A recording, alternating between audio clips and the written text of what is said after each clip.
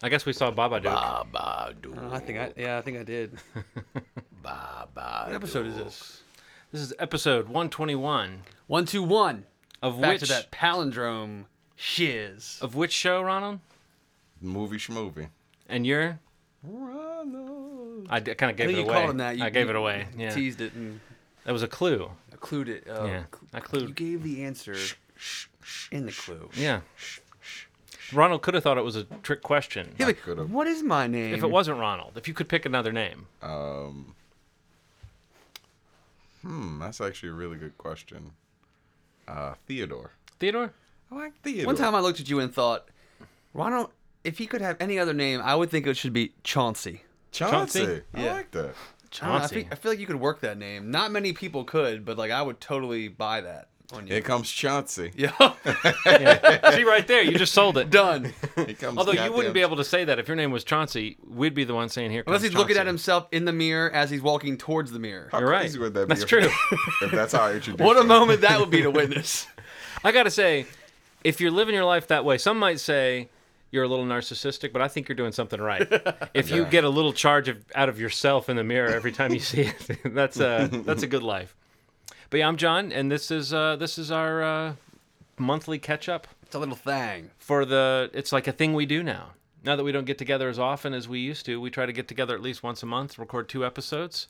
So the yes, first we do. episode we record is always kind of a what have you seen lately? Yeah. I would say furthermore, this one has like an air of tension to it. It's like because I know I don't have a lot of time to edit this tomorrow morning. Oh, man. So Ronald, Steve, don't say anything stupid that has to be edited out. Nothing controversial. Controversial's okay as long as it's not stupidly controversial.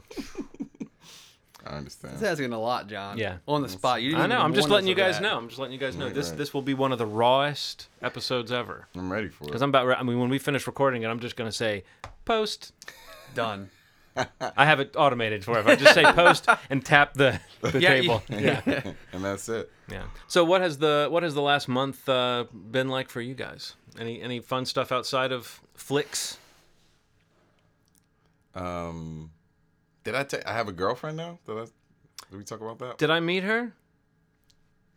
Was she the one at the street festival? No. Oh, well, Nah. I'm sorry then. Not There her. goes John. You got to edit yourself. Yikes. No. Different, very That's some attractive stupid shit girl. right Yes. there. Yeah. No, I actually had to stop myself from texting you, like, and I'm just like, I'm not gonna be this gross guy that like texts you after meeting someone you're with and is like, hey man, if I were you, I would. yeah, you that's know. that's my neighbor. Oh, okay. Let's talk about her for a second. She's gorgeous and always has her stomach out. Like, all to the point where, like, it's like, what do you... She also said, and I thought this was because I even came home and said to my wife, like, Ronald, if he plays his cards right, this might work out for him. Mm-hmm. Because she said to you at one point when you guys were like, what do you guys want to do now? She said, I know this sounds strange, but I've got to have some meat in my mouth.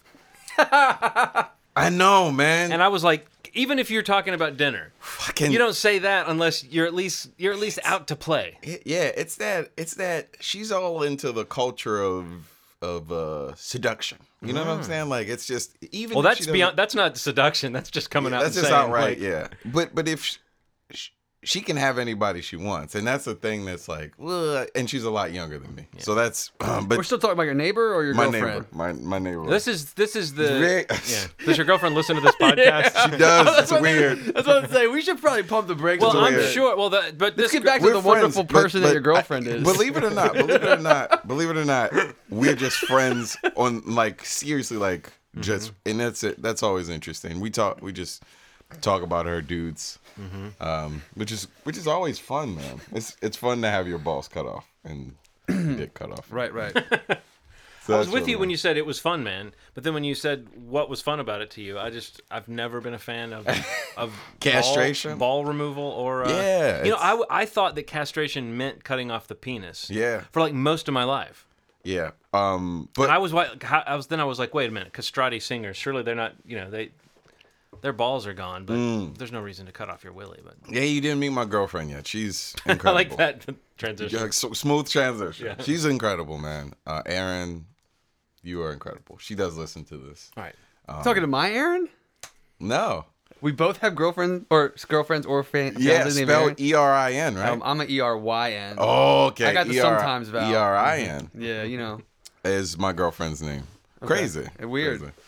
How crazy would it be when Aaron meets Aaron? I feel like the fucking I'm sure they've met someone named Aaron Stra- before. the stratosphere. Let's not make assumptions, John. Hey, yeah. I feel like the fucking There are even AARON Aarons out there. No, What? no. Now Walker's making shit up, Ronald.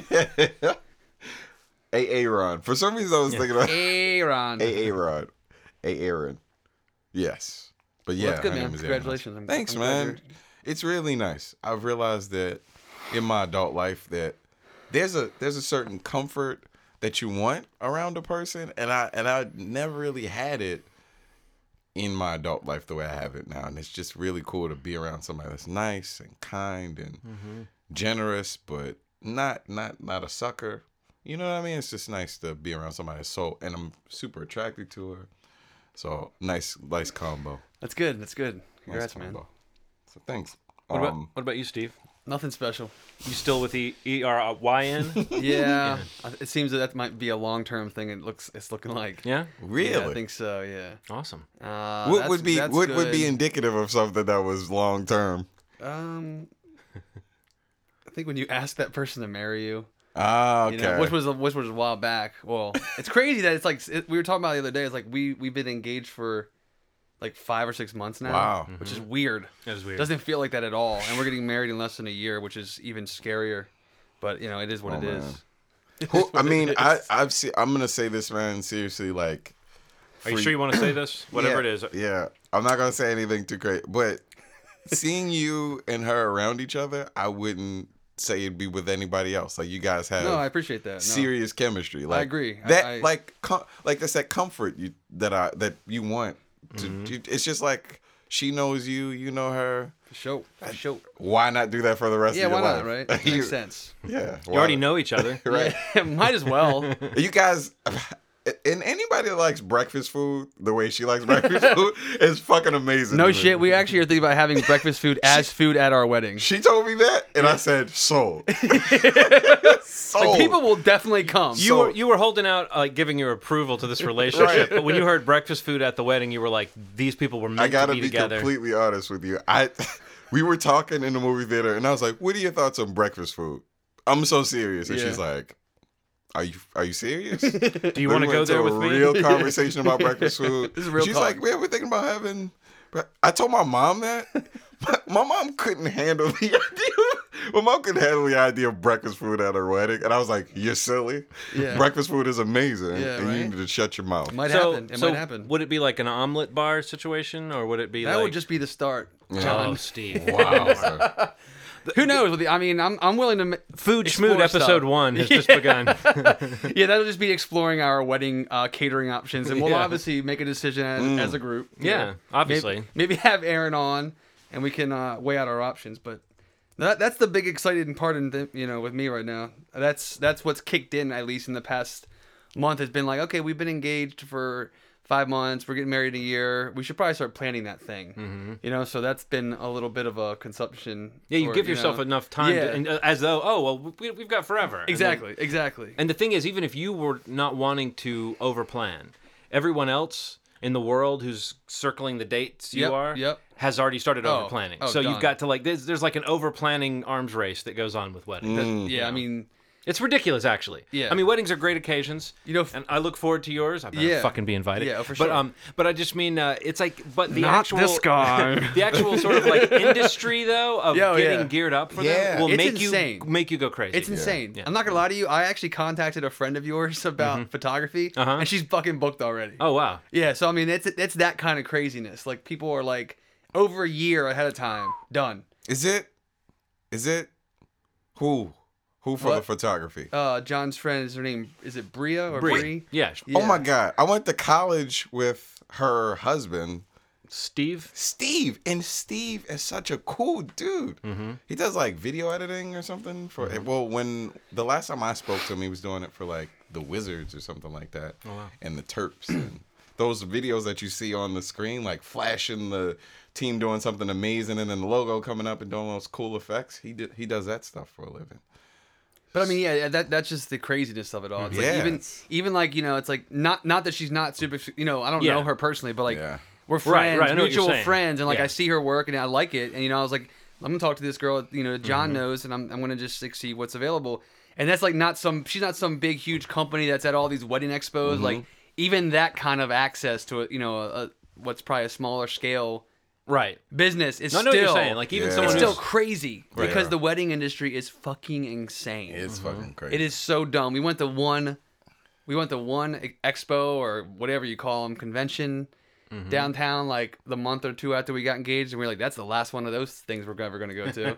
It was a complete waste of time because it's just like it's total oversaturation, but it'll be cool. It's kicking into gear, but that's kind of where we've been the past month or so, just trying to get some things planned out.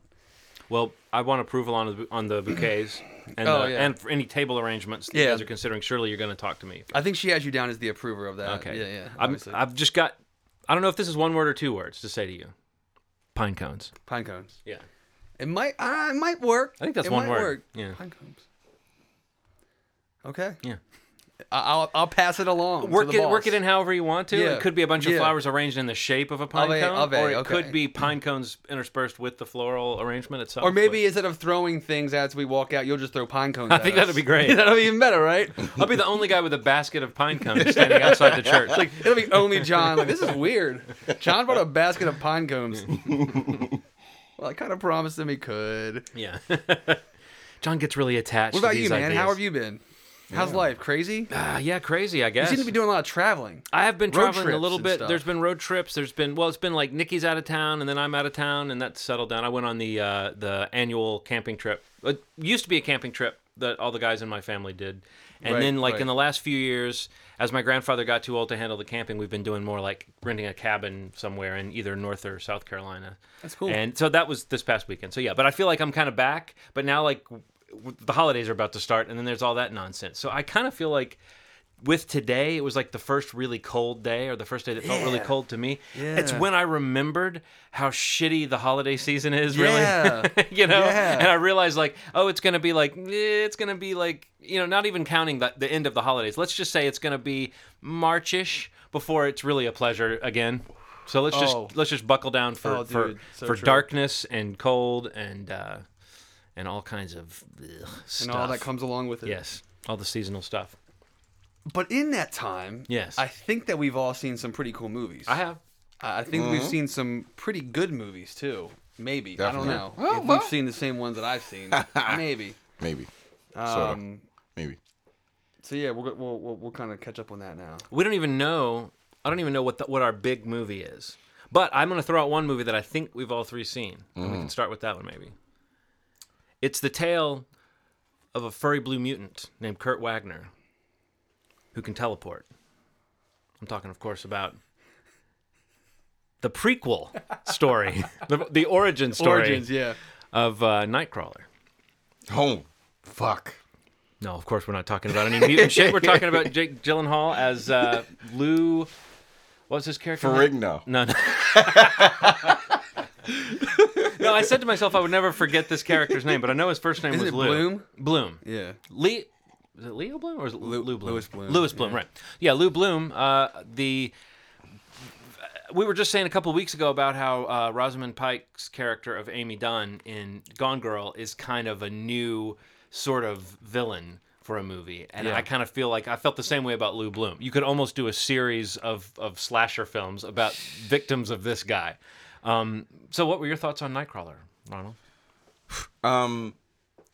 I love one thing I really like about a good actor is somebody that Is just good at acting. good at acting, of course. But that's funny enough, that concept is very different than what he does in Yeah. the movie. Jake Gyllenhaal is almost seems obsessive about his devotion to a character. So in the moment, he creates a world around him that is almost like, I felt like from the beginning of the movie, once I started to see his escalation of whatever he became or whatever he was, whatever he contained, his drive as a person and what that drive meant, it was so, I was glued. into I did a Steve, which I never do, and I leaned forward. Oh no. That's how fucking crazy it Wow. got. Second half of the movie. And Now I know Steve leans forward a lot, but you're lot. saying you never do. almost never No, do. he never does. I never do. And this movie made me do that. And You weren't like letting out a fart or anything, were no, you? I should have, because it made me want to two shit my birds, one pants. stone, you know what I mean? It's like it was the beginning of. I did a little shart action. Yeah, I okay, felt like. okay. That's But- what you know what they call that when you lean forward to fart in the theater and it's actually shit. was They call that a night crawler. It's a good Coincidentally, it's just one. Oh, that's God. good. But yeah, I thought it was. It's okay. So first and foremost, definitely in my top 10 of this year. Definitely. Have you already started looking at your top 10, or you just have a Yeah, feeling about this I've one? been counting some movies, I haven't dared and this is definitely in the top 10. because I know that the last month of the year is when like Oh, five yeah, when five the slots on the fucking- top 10 are always filled, so I haven't even started. He's just he's just good at his job, man. And seeing this movie, and it looks like it was filmed on a shoestring budget, and I'm not insulting this movie. No, I know what you're saying. It definitely Yeah, had. it was had minimal. It had some marks of a low budget movie. You know what I mean? Just a few little things around the edges that sort of reminded And I was you. hearing towards the release that it didn't really at first have a lot of distribution, and then as they started to kind of put it places, it started to pick up and it started to get more distribution. But his acting is a testament to that, and I loved it. I'm not gonna lie to you, it made me feel like he could be in anything at this point, and I will accept it. I would say that I'm trying to think of what other actors have reached that level in recent years, but I'm sure on this show we've talked about many where we just sort of get a little excited about what they're going to do now. But after what was it, Prisoners, in that, he was great. And then I really liked, even though it was a very strange film, but I thought he was great in Enemy. Enemy, yeah. And then this, I mean, it is like a good run. I think you're right, Ronald. It's like what we've learned is that Jake Gyllenhaal has gotten to the point where he brings something to the role, and maybe even he's at a point where he's choosing a certain kind of part. Like Yeah. where directors are giving him interesting stuff to do. But yeah, he plays a part of Lou Bloom like no one else would have played it. Yeah. I'm not saying no one else could have played that character, because I could see someone else maybe putting a spin on it, but he Yeah. plays it with such an unusual air that you're spending the whole movie trying to decide like where the line between Asperger's and asshole is. You Yeah. know, and I find that so like a sociopath on the spectrum is just such a great premise for a movie. I will say this about Nightcrawler. I didn't know anything about it before going to see it. All I knew was that I had made dumb jokes about him being an X-Man. Me either. And I hadn't even seen a trailer. Oh. I had read the first line of a paragraph of the description that was like, "Oh, he's a guy who starts off doing one thing and then he starts doing this other." And I was like, I don't need to know. I'm going to go see this movie. So I was sitting there. I thought he started off as like a paparazzo or something, but you know that's not the case.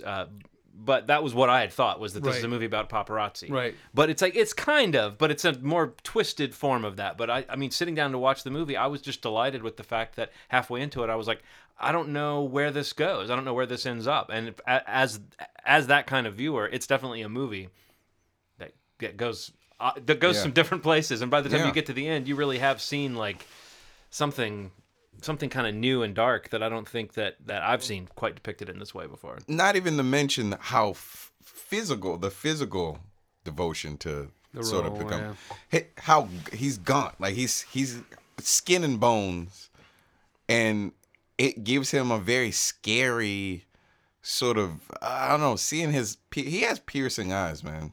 Like bug eye, like they're Yeah. falling out of his face. Yeah, and he was just so small in that movie, and Yeah, he's on a tear. I mean, He I is, don't know, man. like, thinking of people recently, like, actors that have been that consistent, and I feel like it's, like, ramped up.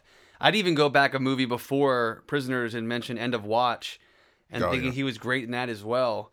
And it's kind of like just picking and choosing, and, like, he's either got great people working for him, or he just has, like, really great taste or the ability to find, like, material. But yeah, this film I thought was great. It was incredible. I absolutely had some lean forward moments. The type of character that he plays, though, is so scary. Mm-hmm. And it's such a real person. It's such a real character that lives in the world that we live in now. And what's even scarier about it is how effective that character can be in this world. Oh, yeah. As wrong as it is, or as wrong as they may be morally, or whatever you want to measure it against, that person exists, and that person in a lot of industries is successful. Oh yeah. Yeah. I mean, And where you measure that person, and that's ridiculous. You know, the person that can just get information, they have so much access to information. He spits out information, and you believe it. You know, it sounds it, but you can totally tell that like he's just regurgitating information. Like he's not truly like able to synthesize some of this stuff like a true professional might, or somebody in a different industry might, or like not that even Rene Russo's character is able to, because you know I love the scene where he like calls her out on where she is in her career. Yeah. When she's calling him out, that's an amazing scene. and you see what happens with her character in that instance is that she gets pulled further into his web because of who she is, because of where she is in her career, because she doesn't have, like, you keep waiting for there to be someone who's got like morals in this world. I wrote down in my notes at one point, I just feel dirty. Yeah. Like there wasn't a character that you encountered that didn't seem sleazy and didn't seem like they were part of this sleazy thing. And it's like you keep waiting for someone to say, wait a minute, what we're doing is wrong. But like the people that, you know, the authority in this movie, let's back up a little bit and explain that what he ends up doing is filming video to be on the news. Right. And I didn't know how this industry worked, but I guess it figures that you're just supposed to trying to be first on the scene. That's it. So people are trying to be first on the scene of these accidents and, you know, the whole if it bleeds, it leads idea. Yeah. He falls into this pretty quickly of just showing up and trying to get footage of people being pulled from wrecks and that sort of thing, and to sell it to the local news. And there is a local station that is, I guess, the nighttime station manager or news manager, played by Rene Russo, they're really trying to get the ratings. Right. And they see his stuff as really just good ratings bait. I mean, because he's got no moral compunction about getting so in raw there. and just disturbing. And... So within that industry, though, it's almost like there's nobody to call anybody on being awful. There's one guy, the guy who plays Ted Chaw. Yeah. On is it Chow or Chaw? Chaw. The guy who plays Ted Chaw on Mad Men is like the one character at the news station who seems to have a moral backbone. But even he seems a little bit excited when the ratings are good. So and he completely gets like steamrolled. Yeah, you know, like he's there to speak up and get steamrolled. Yeah, exactly. But yeah, I agree. It's totally like, I mean, we will talk maybe a little bit about some of those things that make a movie seem low budget, because it relates to something I have to say about another movie later on. But, you know, I was actually surprised to see Bill Paxton show up in the kind of a small role, but I thought he was great. It just added to the world. Everybody that shows up in this movie, every character you see, you feel like you're getting a little bit of a slice of something that you would have never seen. What is it about Bill Paxton that's just very like, is it the southernness of him that's very like, I'm going to do a couple shoots. Yeah. You should come and you'll be a part of this situation. Like, it's really weird. He kind of reels you in with his, but he seemed sleazier than any other role I'd ever seen him in this one. Yeah, it's kind of the way I felt about Big Love. His character kind of like, except a lot more informed in this one. Mm-hmm. Informed of how weird all of it was, but completely with it. Yeah, like, and we should say he plays sort of a guy who's established in this world of these guys who run out and shoot these accidents and then run off to the stations. And he's the guy that kind of inspires Jake Gyllenhaal's Lou Bloom to get into this. Yeah. And I like the point you made, Steve, about the fact that Lou Bloom is almost human. Yeah. Like the way that he receives information and acts on it is very...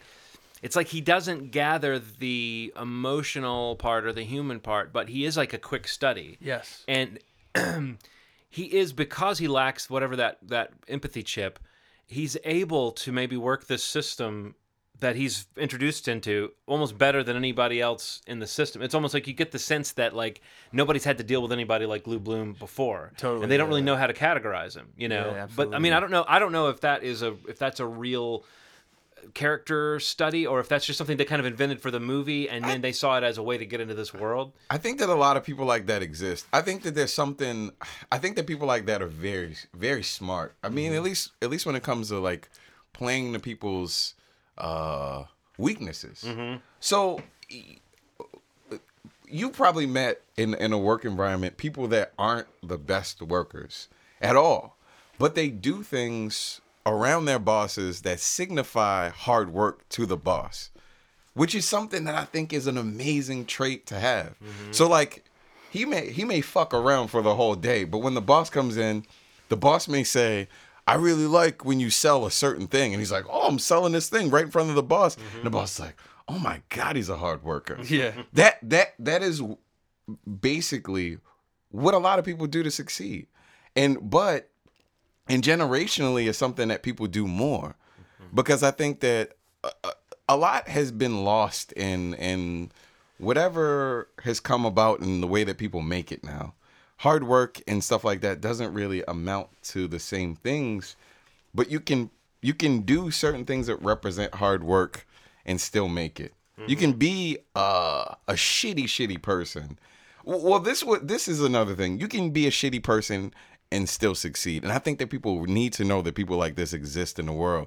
Hard work pays off, yes, but being shitty also pays off as well. Cutting corners and being mean and you know what I mean? Being the worst kind of person, those people also succeed. And you need to know that those people exist on every tier of work and anything else. Like, that has to be a thing. You have to know that these people exist. Well, what I had written in my notes, self-made shitheel with a great work ethic. Yeah. Work ethic has nothing to do with how kind you are as a person. And people will cut your throat on any level, and you need to know those people exist. It reminded me of The Talented Mr. Ripley. Yeah. In the way that you see this character who you almost can't get inside, and there is sort of a wounded, vulnerable individual somewhere inside The Talented Mr. Ripley that we don't ever see in Lou Bloom. But outside of that, the way that he sees this world and decides he wants to be part of it, and in a weird way kind of outfoxes the world that he's trying to be part of, or at least for a time. Yeah. Obviously, the outcome of the movies is different, but that was something I was like, where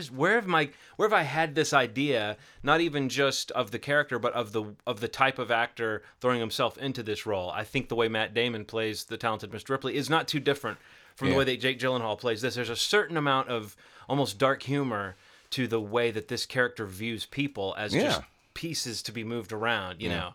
And I do think that's another thing that the movie really, it's a queasy kind of comedy, but the movie does definitely have some beats that play as almost like over-the-top comedy beats. Yeah. I think particularly right at the ending. I thought that was funny. He's kind of given a speech. You know, that feels very much like it. I mean, it almost could feel like it was piped in from a different movie, but we've felt this character grow to this point. And I believe at the end that Lou Bloom is just really excited about the way things have gone. And he's like, he almost can't believe his own luck, maybe. Yeah. And so he really is energized, but it's hard to imagine like what's going to happen. Well, I wouldn't want to give away the ending, but there's something going on at the end that you wonder how long that can last.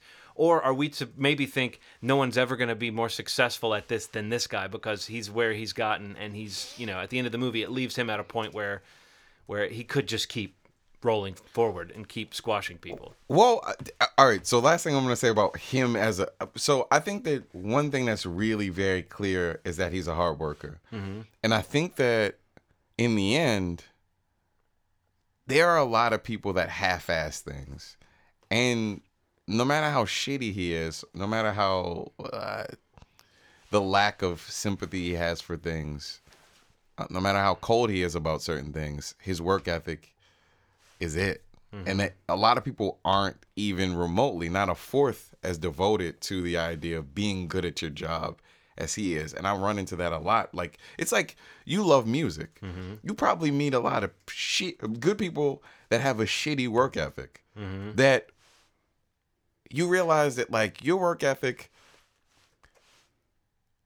withstands the time. Like it like if you stay the course, you'll get better. Your performances get better. The songs get better, probably from when you started. But some people do not realize that consistent work ethic, because it's like big spurts. It's like the big spurt for like 4 months. You're like, I want to be a musician, and then they just stop. Right. But that devotion to being good at your job and wanting to get better is something a lot of people don't have. Mm-hmm. So no matter how shitty he is as a person, he's going to win, man. Right. He's going to win. People like that come out on top. It's not about how, I don't know, man. I feel like people like him always win.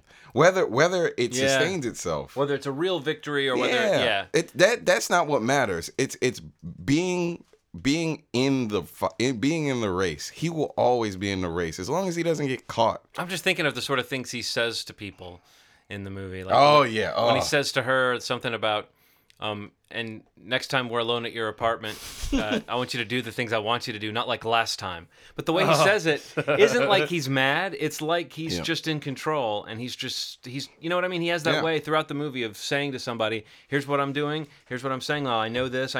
Now I want you to think about what I'm saying. But it's like he's already figured out, he already knows, for instance, with that conversation that Steve was referring to with Rene Russo, he already knows he kind of has the upper hand on her in terms of negotiating this, because he knows that she wants ratings, and that's it. And he Yeah. knows that he can provide ratings. The human component, I honestly don't know how much we're supposed to think he understands what he's doing and takes pleasure in it, or that he's really just almost like that level of a person who's the emotional connection is completely gone, and anything that seems like an emotion from him is part of an act. I don't know. Question. You know, but the movie never comes out and answers it. You Yeah. only ever see him kind of in action. At no point do you slow down and have someone say, "Oh, I used to be his roommate," or "I used to be his friend." You know what I mean? There's no Yeah. Scoot McNairy scene like in Gone Girl where you get a little taste of their life before. Before Do you think that everything he did was maybe a singular sort of episode? Or you think he's going to continue to do shitty things like that? Do you think he did that to build the world that he has? That's a good question. Because it might not. It almost I mean, seems too. I almost feel like he's too smart to try that same thing again, Yeah, because at yeah. some point it would catch up. It's like he Yeah. got what he wanted, maybe. But I don't Yeah. know. I would Maybe it's imagine that working for him, you know, you just hope that you're not between his camera and someone with a gun at some Yeah. point. I thought about that as soon as it happened. Because I was like, man, he did something really shitty. I wonder if he's going to continue to keep doing things like that, or this is to build his world that he wanted, to not be poor, to be successful, to have something of his own, and then maybe it'll be a little more. Yeah. I don't know. I feel like that's not something that he would stop. Yeah, you don't think I so? don't know, Yeah, there's you don't nothing think so? telling him to stop. Yeah, there's nothing programmed in him Right. to be like, there's a reason for me to stop. I mean, like, he seems, I mean, which is insane. Like, again, because it seems like he's pretty ahead of the curve in some ways, but so far behind it in a lot of the human, I don't know, emotional ways. But yeah, I mean, definitely, I agree. It's one of my favorite movies this year. Oh yeah. It's kind of interesting movie because like I've recommended some people, but I have like a hesitance to even recommend it because it's very odd and it's like it's very hard to watch at Yeah. times, and it's like there's really nothing redeeming at all about his character. Yeah. People have a hard time dealing with that as an Yeah, actor. yeah. You don't. It's not fun to watch that, or to some people. Yeah, I guess if that's what it comes down to. It's either fun for you to see this type of movie, or Right. it'll just make you uncomfortable Right. because you'll be watching the whole movie wanting to see the movie where this character is the villain and there's a hero trying to bring him down. Exactly. You know, but there's no one in this story to bring him down. Right. Then you add in the gang culture, and the fear that they feed off of becomes a lot more like a story within itself. Oh yeah, there's definitely a That's a different thing. there's Like, definitely you know, a gang racial culture's- class thing Yeah, going on with yeah. the way that they they Gang say- culture adds something different. Yeah, Like it's that, not news when something bad happens in a poor neighborhood. Yeah. It's news when it happens in a rich neighborhood. Yeah. And if it's you know, minorities committing the crime and white people that are the victims, even better as far as the way they view it in this movie. Which again, Yeah. I could totally believe that that's true. Oh, But yeah. you just hate to picture that somebody's getting rich Yeah. off of that kind of cynicism. But obviously, I'm naive to to even say that. yeah, that's an interesting stuff. But yeah, I loved it. I hope you guys liked it a lot. Seems like you did. Well, I want to get to the one thing I was going to say that is a sign of a movie that is low budget. Not always, yeah. but it's something I've started to notice, and it actually is related to another movie that I saw that I don't know if you guys saw that actually is coming out when this podcast comes out, which is Bad Turn Worse.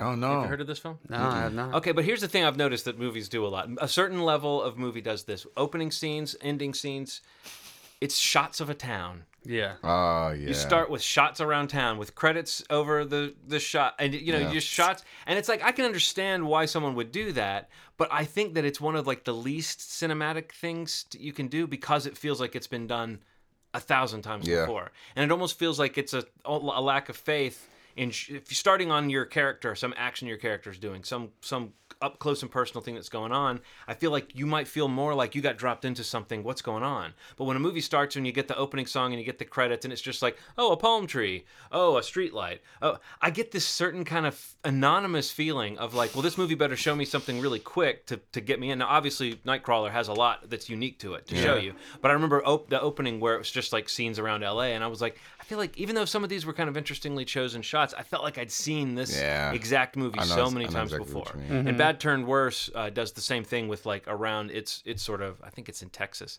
Yeah, I do know the movie you're talking about now. With Mark Pellegrino and a bunch of unknowns. Mackenzie Davis is in it. Yeah. I don't know what I would know her from, but Halt and Catch Fire was a TV series that she's on with Lee Pace. Was it good? That's okay. Scoot's in it.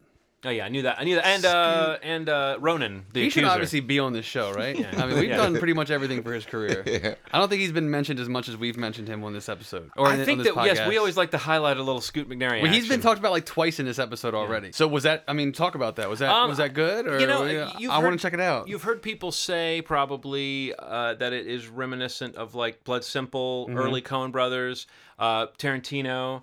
I would say that it reminds me of a better than average slice of one of those 90s movies that was in the wake of Tarantino. You know, there were all these indie thrillers that had a lot of talky characters and some kind of funny dialogue and stuff. This feels very much like a pretty good one of those. Okay. It doesn't quite strike out and form its own identity for me. I can't really say that in this to be totally fair because there is I mean, there are some things that make it work. Like, for instance, there's the fact that there's largely unknown actors does help with this kind of movie because you don't have a lot of associations and you don't really know what to expect. And it's another one where I knew nothing about the movie when I watched it. I think that in this type of story, having kind of quickly sketched characters, it works because the action, you know, like there's a crime that then goes wrong, and you can imagine. I mean, it's one of those stories where there's a simple crime that escalates and escalates and escalates, and it gets to the point where all these people are involved. Mark Pellegrino is hammy as fuck, but he seems to be having a certain amount of fun with this role. Right. I felt like the Texas accents, I think that's where they're supposed to be from, feel a little bit put on. The fun of it is just seeing the way that the story is actually ahead of, or at least it was ahead of me. I'll say this, several times, I'm looking at my notes right now. I know there were several times in my notes where I made a note where I was skeptical of something. I was like, well, that character wouldn't do that. And then the next scene, it's revealed that they weren't really doing that. Oh. And there's a scene where a character says, it was all part of the plan. And I got angry and wrote down, it was all part of the plan. Someone actually says that. Really? But in the next scene, that character didn't know what he was talking about. So the movie knows. You know what I'm saying? Like the movie knew that it was putting the line, it was all part of the plan, in the mouth of a character who didn't know what was going on. Sure. It knew that it was showing me a character who, I was like, why would this character who doesn't have any reason to get involved in a crime, why wouldn't she just go right to the police? Well, then you see, after thinking she's involved, you see, oh, well, she does have misgivings. It's that kind of thing where, I wrote this down because I was thinking about this in relation to one of the characters. There's a character named BJ who starts off seeming tough but dumb. Then he seems smarter than he seems. And then he is actually dumb and weaker than we thought. And I kind of think the movie is that. It starts off seeming a little bit simple, and then it seems smarter than it seems, and then it ends a little bit like what you thought it was going to be. I don't know. I mean, I can't be too excited about it, but it's definitely, I'll go to our system. I'll say it's a wait for it. You know, catch it on video. If you see that it's on Netflix or something like that, then I would recommend watching it. But I wouldn't run out and see it. Cool. And I'm looking here at my notes. I got a lot of notes on a movie that I'm not that interested in. Wowzers. Wowzers is right. There's also just one more thing. There's a part where a character says, "Like a three-legged horse, I am putting you down." I wrote down, not a saying. Wow. Not a saying. That's not Now a figure it is, of obviously. speech. Yeah, right. Sheesh. That sounds... I'm slightly interested. It's weird. I do like Tarantino a lot. But yeah, But you know what I mean about people writing like that, like Yeah. writing dialogue like that. Like there's. I feel like I'm being manipulated. I did read this referred to as a calling card movie, meaning that it's the kind of movie that is not going to win any awards and it's not going to blow people away, but it's going to get the directors and the people behind it more work. I do think it feels like that kind of movie. Like I could see being interested in what it's actually two directors, Simon Hawkins and Zeke Hawkins. I guess they're brothers. That seems likely. Yeah. And it's written by Dutch Southern. And so these are What all a cool name. Dutch I Southern. know, man. Fuck. I know. We all My missed name out. sucks. I know. Dutch Southern. Is that? Oh, God, That's that better has, than Chauncey. that has to be made up. Yeah, that's way better. That could not be his birth name. Let's find out about Dutch Southern. Dutch Southern. My name's Dutch Southern. Born Ronald James. Okay, so the Dutch Southern. What about the Babadook? Baba. Did anybody watch that? Yes, of That was course we pretty good. watched it. Yeah. That's pretty good, John. Oh man, that book. I want that fucking book. Where the hell did that book come from? Okay, let's just back up. We're talking Annals about of hell. we're talking about The Babadook, which is an Australian horror film or a sort of horror film. Crowdsourced. Was I it? found out. Yeah. Oh. It's crowdsourced. What? Cool. But it came out in Australia earlier this year. Mm-hmm. It's already pretty much made back its almost $2.5 million budget. So I feel like it's just going to make gravy here. What I wonder though is why didn't it come out for Halloween? Because it seems like a like it's coming out a month after Halloween. Yeah, it's so weird. I think it's coming out officially on the 28th. It's so weird. I thought the same thing. I don't know why. I mean, It's getting great reactions from festivals and things like that. But tell us a little bit about the Babadook. well, about the actual history or the book itself. Well, I mean, or tell us the about film? tell us what you know from personal experience about the creature known as the Babadook. Obviously, okay. Its habits, its dietary needs. We want to know. Well, basically, this film is it kind of walks a line of like kind of being it's a very psychological horror film, and it's you basically are going into this story with about a mother and her son, and you find out early on that it's the father's passed away. I don't know exactly if it says how many years ago. Oh, it was an accident on the way to her giving birth to the son. Yeah.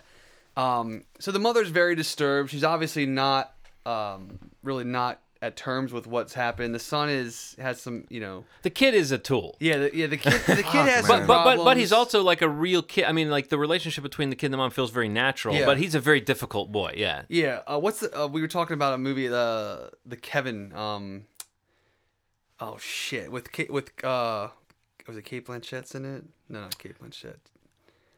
What happened to Kevin or what's we it should called? talk about We should Kevin? We need to talk about we Kevin. Yeah, like that kind of kid. Like we Yeah. mumbled. I think it's called We Need to Talk About Yeah, Kevin. we need to talk about Yeah. Kevin. That kind of kid. He's like that kind of kid. Yeah. And but he's a kid, and It's believable and real, Yeah, and he's also yeah. like they actually have a sweet bond. But this movie does not shy away from the difficulties and of the being a frustration that parent. the mother gets in every scene that she's in with her son. Yeah. So the moment that you're introduced to this other force in the film, it's I felt very uncomfortable at times throughout the movie, especially with some of the turns that it takes and I don't want to spoil certain things, Yeah. but in the turns it takes and how the mother becomes involved with this being or this force or this myth or Right. whatever, and you start to really question where her pre-existing frustrations or pre-existing issues with her relationship with her son, how they will come to light in terms of what her involvement is with this story and Yep. this crazy shit that's happening. It's not like it's not like the mom and child who have the most perfect relationship in Sunnydale. And, it's like she turns a 180 and you're like, how could she do that to her kid? That kind of thing. You have moments in this movie where you're very nervous about what's going to happen. Well, I mean, you're nervous and that's about like, great. what's the kid gonna do? Yeah. Then you're nervous about like what's she gonna do. You're right. Once this force gets introduced, but you're also nervous about how the kid's gonna play into that at all because Yeah. this kid seems ready for some kind of monster attack, and you actually spend the first part of the movie wondering has something already happened.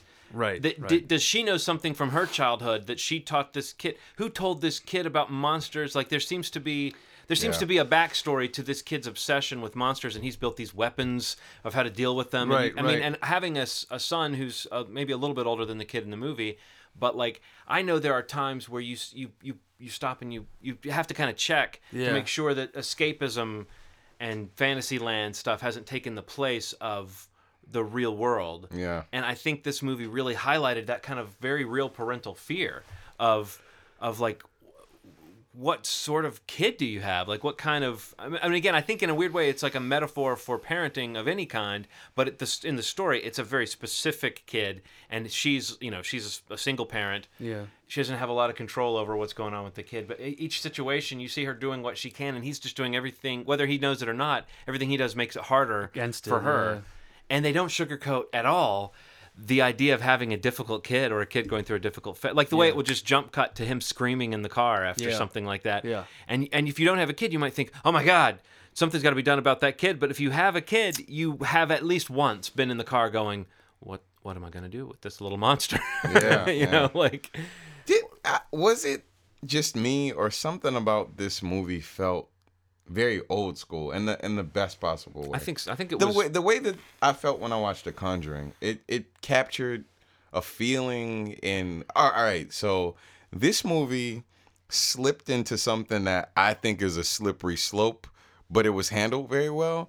The kind of idea that, like, there's something kind of campy about the idea of presenting a monster, and it kind of embraced the idea of it, and it didn't seem corny. It once I saw the Babadook and seeing how the Babadook functioned, I was like, Jesus Christ. Like, I like how you're saying Duke Duke.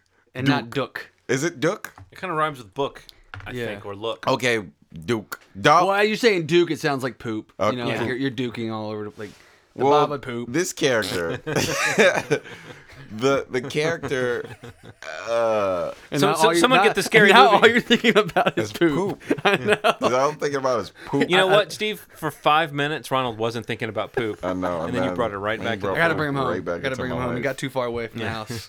He was just one of those characters that if it was done too seriously, it would have been terrible. And if it was done almost like Freddy Krueger, fourth one, it would have been like, I can't fucking stand this character. Talking about the Babadook himself? Yeah. So Itself? it found a good in between with everything that was going on that didn't feel... It almost felt like Beetlejuice-ish, the way that he was present.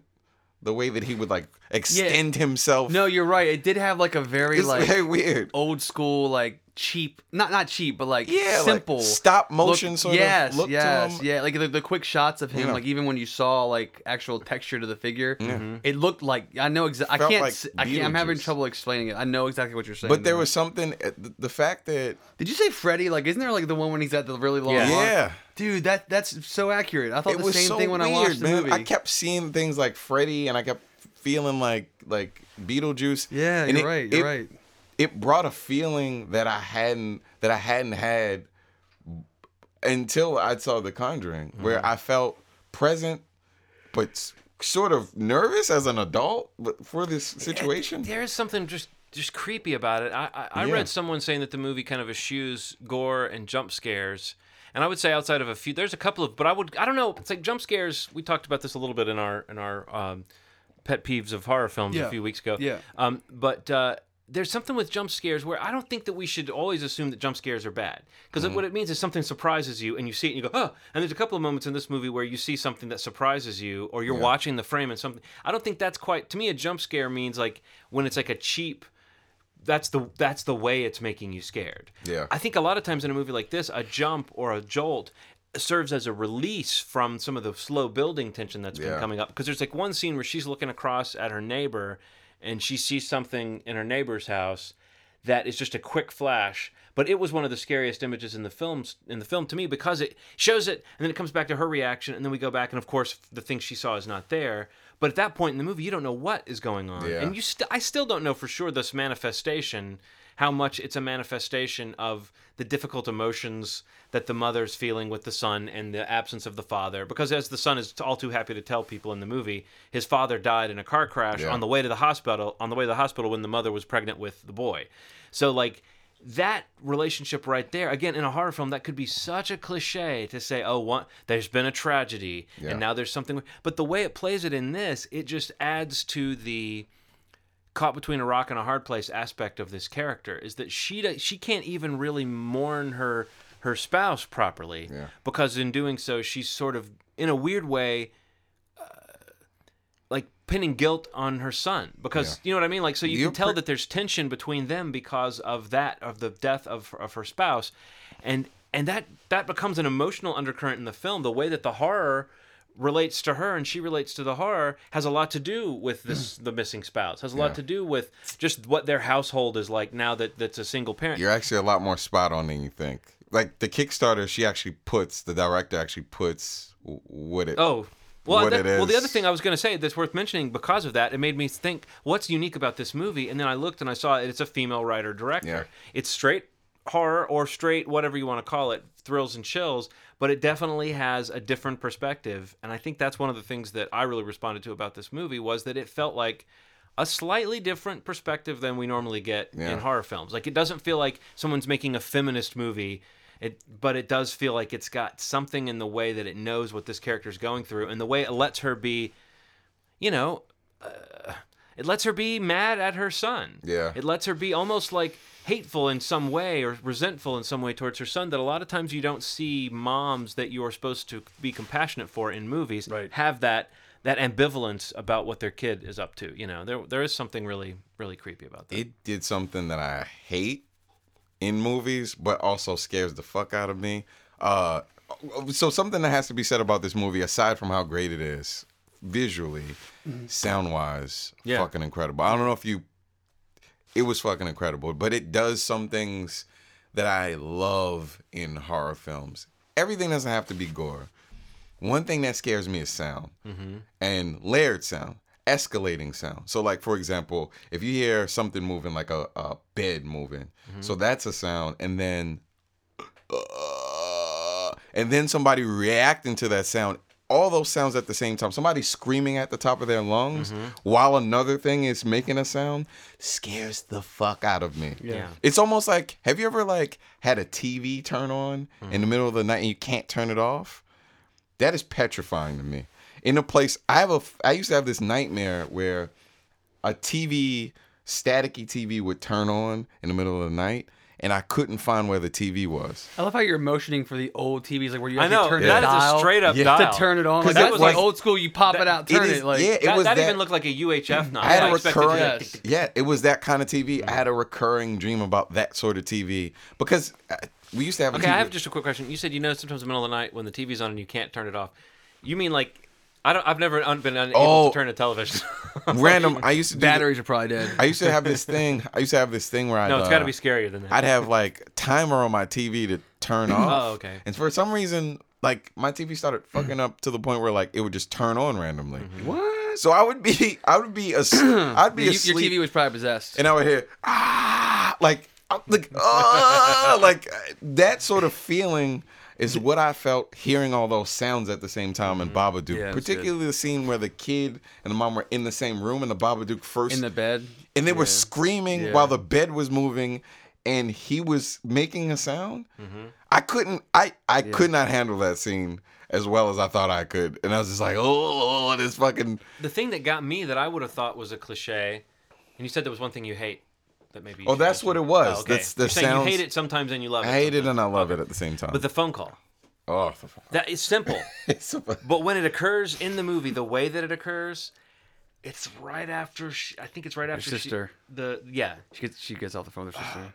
It is so creepy. And the book, which what is that? Oh. What kind of weird homemade fucking book is that? I want that book But the so scene where bad. she throws the book out and then gets the book back and is flipping through it might have been the scariest scene in the movie to me. Yeah. Because every time you turn the page, I didn't pay attention before. It was different, right? Yeah. So it was more specifically about Her. and the things that it was depicting. It's like I was like, oh, they're kind of doing a thing that you can do in movies like this, where you show, okay, now we know what we might see her do, and then she does you see her on the path that the book depicted her as being on. Yeah. that was so creepy to me. And I guess we should explain a little bit. The whole Babadook in the story, it comes from a children's book, well, a fucked up children's book. I don't know who's ever calling this a children's book. Right. It's a creepy pop-up book, but it looks like somebody made it. Yeah. And the kid pulls it off the shelf. And at the time in the movie when the kid pulls the book off the shelf for the first time, I still didn't know, is this something from earlier in his childhood that is the reason why he's so weird? Yeah. And she doesn't want to read it. But she acts like she's never seen the book before.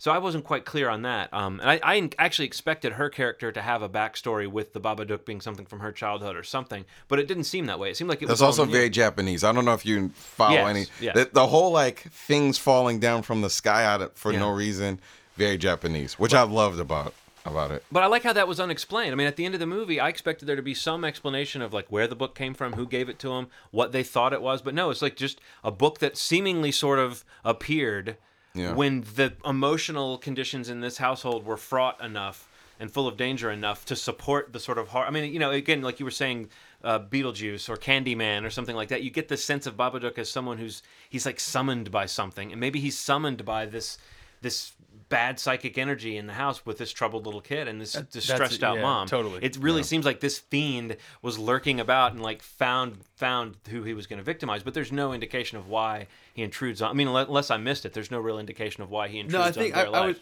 you were mentioning the Kickstarter thing, but I heard I was listening to an interview with that the director did, Jennifer Kent, I think it is, and she says the same thing she says in the Kickstarter page, and you mentioned it earlier. It's like supposed to be like this manifestation of our dark shadows, like of sides of ourselves that we don't ever acknowledge, and like the idea of this woman eventually like experiencing what seems like a waking dream but becomes a Very much so, nightmare. yeah. But you know, and acknowledging that there is this dark presence like hanging literally over her and her son, you know, and in the form of this monster. But it's I thought it was really good. I really liked it. Yeah. I feel like it becomes a little bit more generic as the pace increases and it gets into some of the more kind of typical horror movie beats that it gets into. But by that time, I was so invested in the characters and really didn't want to see anything bad happen to either one of them. Right. I love the way that the kid, his monster obsession with monsters plays out, not against the Babadook necessarily, but I love the portion of the film where it's like or against those the two characters versus each other. But I was saying that was a neat way for it to go. I felt like that was cool because again that keeps it within that metaphor for parenting that it really is. And as far as it being about the dark side, you know that part where she's starting to show the signs and he's like talking, she's trying to sleep and she says, "Well, don't you ever stop talking," or whatever. Yeah. Like that was pretty harsh. Watching that scene, I did feel myself going like, I've said that. I haven't said that. I haven't said, "Why don't you stop talking?" But I have said, "I need some quiet, buddy. I told you I needed quiet." Yeah. And like in the movie,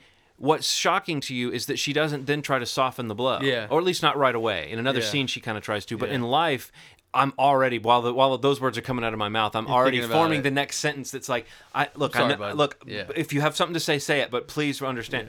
But it's like to see that. I mean, you really do worry about a kid in a story like this when it seems like, well, is this parent going to lose their compassion for this kid? It's like it normally putting kids in danger, kind of what you said, something you normally hate but that you kind of love in this movie.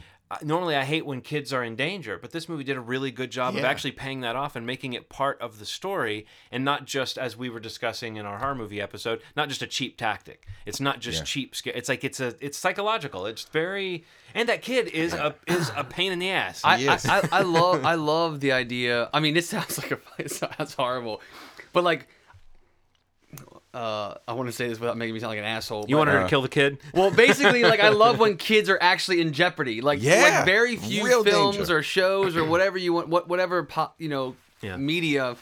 Like you never really feel like the kid's in trouble. Like very few instances are when you see actually something bad happen to a kid. And I'm not saying that I like bad things happening to kids. Yeah. But in the terms of a movie going experience, when you cross that threshold of being like, I actually think something bad might happen. Yes. And then when you start to think about how it might happen and from whom or from what, you're like, oh wow, well, this I'm into this. You know, like I feel bad saying you know what I'm saying? Yeah. Oh, I love that. I feel bad saying that I'm into letting it. you know. It's like I feel like I'm not safe. You know, like I'm not safe assuming that this kid's gonna fight this monster, and he's got these cool tools like John was just mentioning. But like, there's a moment in the movie where like a switch goes off, and I could feel it happening as I was watching it. And I'm like, oh shit! Like there was literally a moment where I'm like, I might think right now that this woman is gonna be okay if her kid gets taken or eaten or killed by this monster. Yeah. Where it's like, that's gonna be this woman's savior. Is like, that's gonna be her happy spot if this kid gets it. And and there's a moment where I'm thinking that, especially with what the scenes that you were just talking about. And I like that. I mean, it sounds horrible, but I like the idea that like all bets are off. Like the kid is not safe, especially when the kid is the focal point.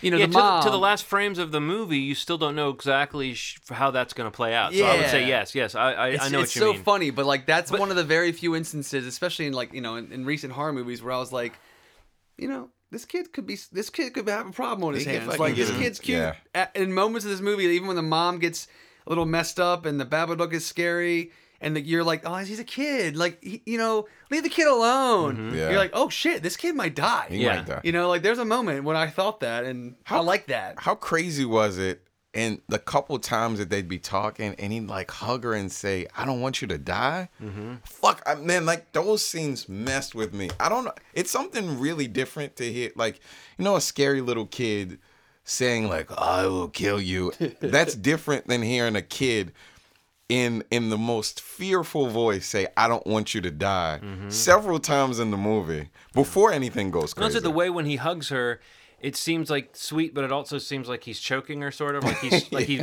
won't let go. He's holding her tight. But I felt like that was because there's a scene earlier where they're in bed and like he's trying to snuggle up next to her and she moves away from him. Yeah. So like I feel like he's aware of her pulling away. So when he actually gets in to hug her, I think he's holding on because she pushes. Almost like choke her out. I feel like she pushes him away. Fuck, that was both emotionally and physically. So I know the scene you're talking about, but I was like, I don't know, because of the bed scene, I thought maybe he's like, oh, I'm hugging her, I'm gonna hold on because I don't know how long this will last. Right. And then you're like, oh, poor kid. Right. Well, again, but it's like the movie lets you play around with those dark thoughts of like, is this natural? Is this normal for somebody to be like taking over your life the way that a kid takes over your life? I thought that like from a filmmaking standpoint, it was very back to what we were saying before about like what feels not cinematic, what feels cinematic. I thought this was an extremely cinematically made movie, really elegant camera work. It actually reminded me in some spots the way there'd be like an innovative transition between scenes. It reminded me of kind of that Coen Brothers approach towards framing, where you've got a character and you're moving with them, or you start from an odd angle and you kind of come, like there's a scene where she's in the garden and you start on something that's buried under the ground and you move up that's cool. to see her. And then there's a scene where she's falling back onto the bed and it's like she's falling through open space. My God, that was so good. Yeah, it was very innovative in that sense. Even like the very first shot, or maybe one of the first shots, is a car crash scene that they managed to pull off without the budget of showing a car crash. Sure. Yeah. But in a very creative way, it was full of little touches like that. The scary beats were off the way they should be when you're watching it. Because, I mean, some movies like, boom, that happens. But the scares came at an off beat, which is the way that all horror films should aspire to be like this. If this is the standard, I know it sounds really weird. This might sound sexist, but if this is the standard for the way it's done from a women's perspective, like this sort of story, I want to see these movies. I want to see movies that aren't super sexist, super weird, a woman falling out with her breasts out. If this is the standard, bring in more women horror films. Well, what makes this unique is that it deals with those women's, what could be considered to be women's issues. Yeah, bring that without being a what's the word I'm looking for? Without being like a diatribe, or without being like a movie that feels like it's trying to grind an axe. I mean, it didn't feel. It's a movie first, and then it's got these other little things percolating in it. Yeah, I know what you're saying. And like, it's a movie that's about stuff from a female perspective, the same way that movies that we take for granted from a male perspective are about stuff from a male perspective, but they're not like about being male or for men. You know what I mean? I feel like this movie managed to do that. It was about like a female character from a female perspective, but it didn't feel like it was a woman's story for women or something like that. It wasn't super sappy. It didn't have to be. It did everything well enough. It had enough emotion. It had a shit ton of action. I just think that like people need to take notes. Every horror film does not have to have a woman with her breast raised up and a young guy that's super handsome that's fucking this girl that gets chopped up while they're fucking it to be a scary movie. And I think that this should be kind of the standard of how film should be made in a lot of ways. I don't know, man. I was very entertained. I really liked the movie quite a bit. I don't think that I found it overall particularly scary.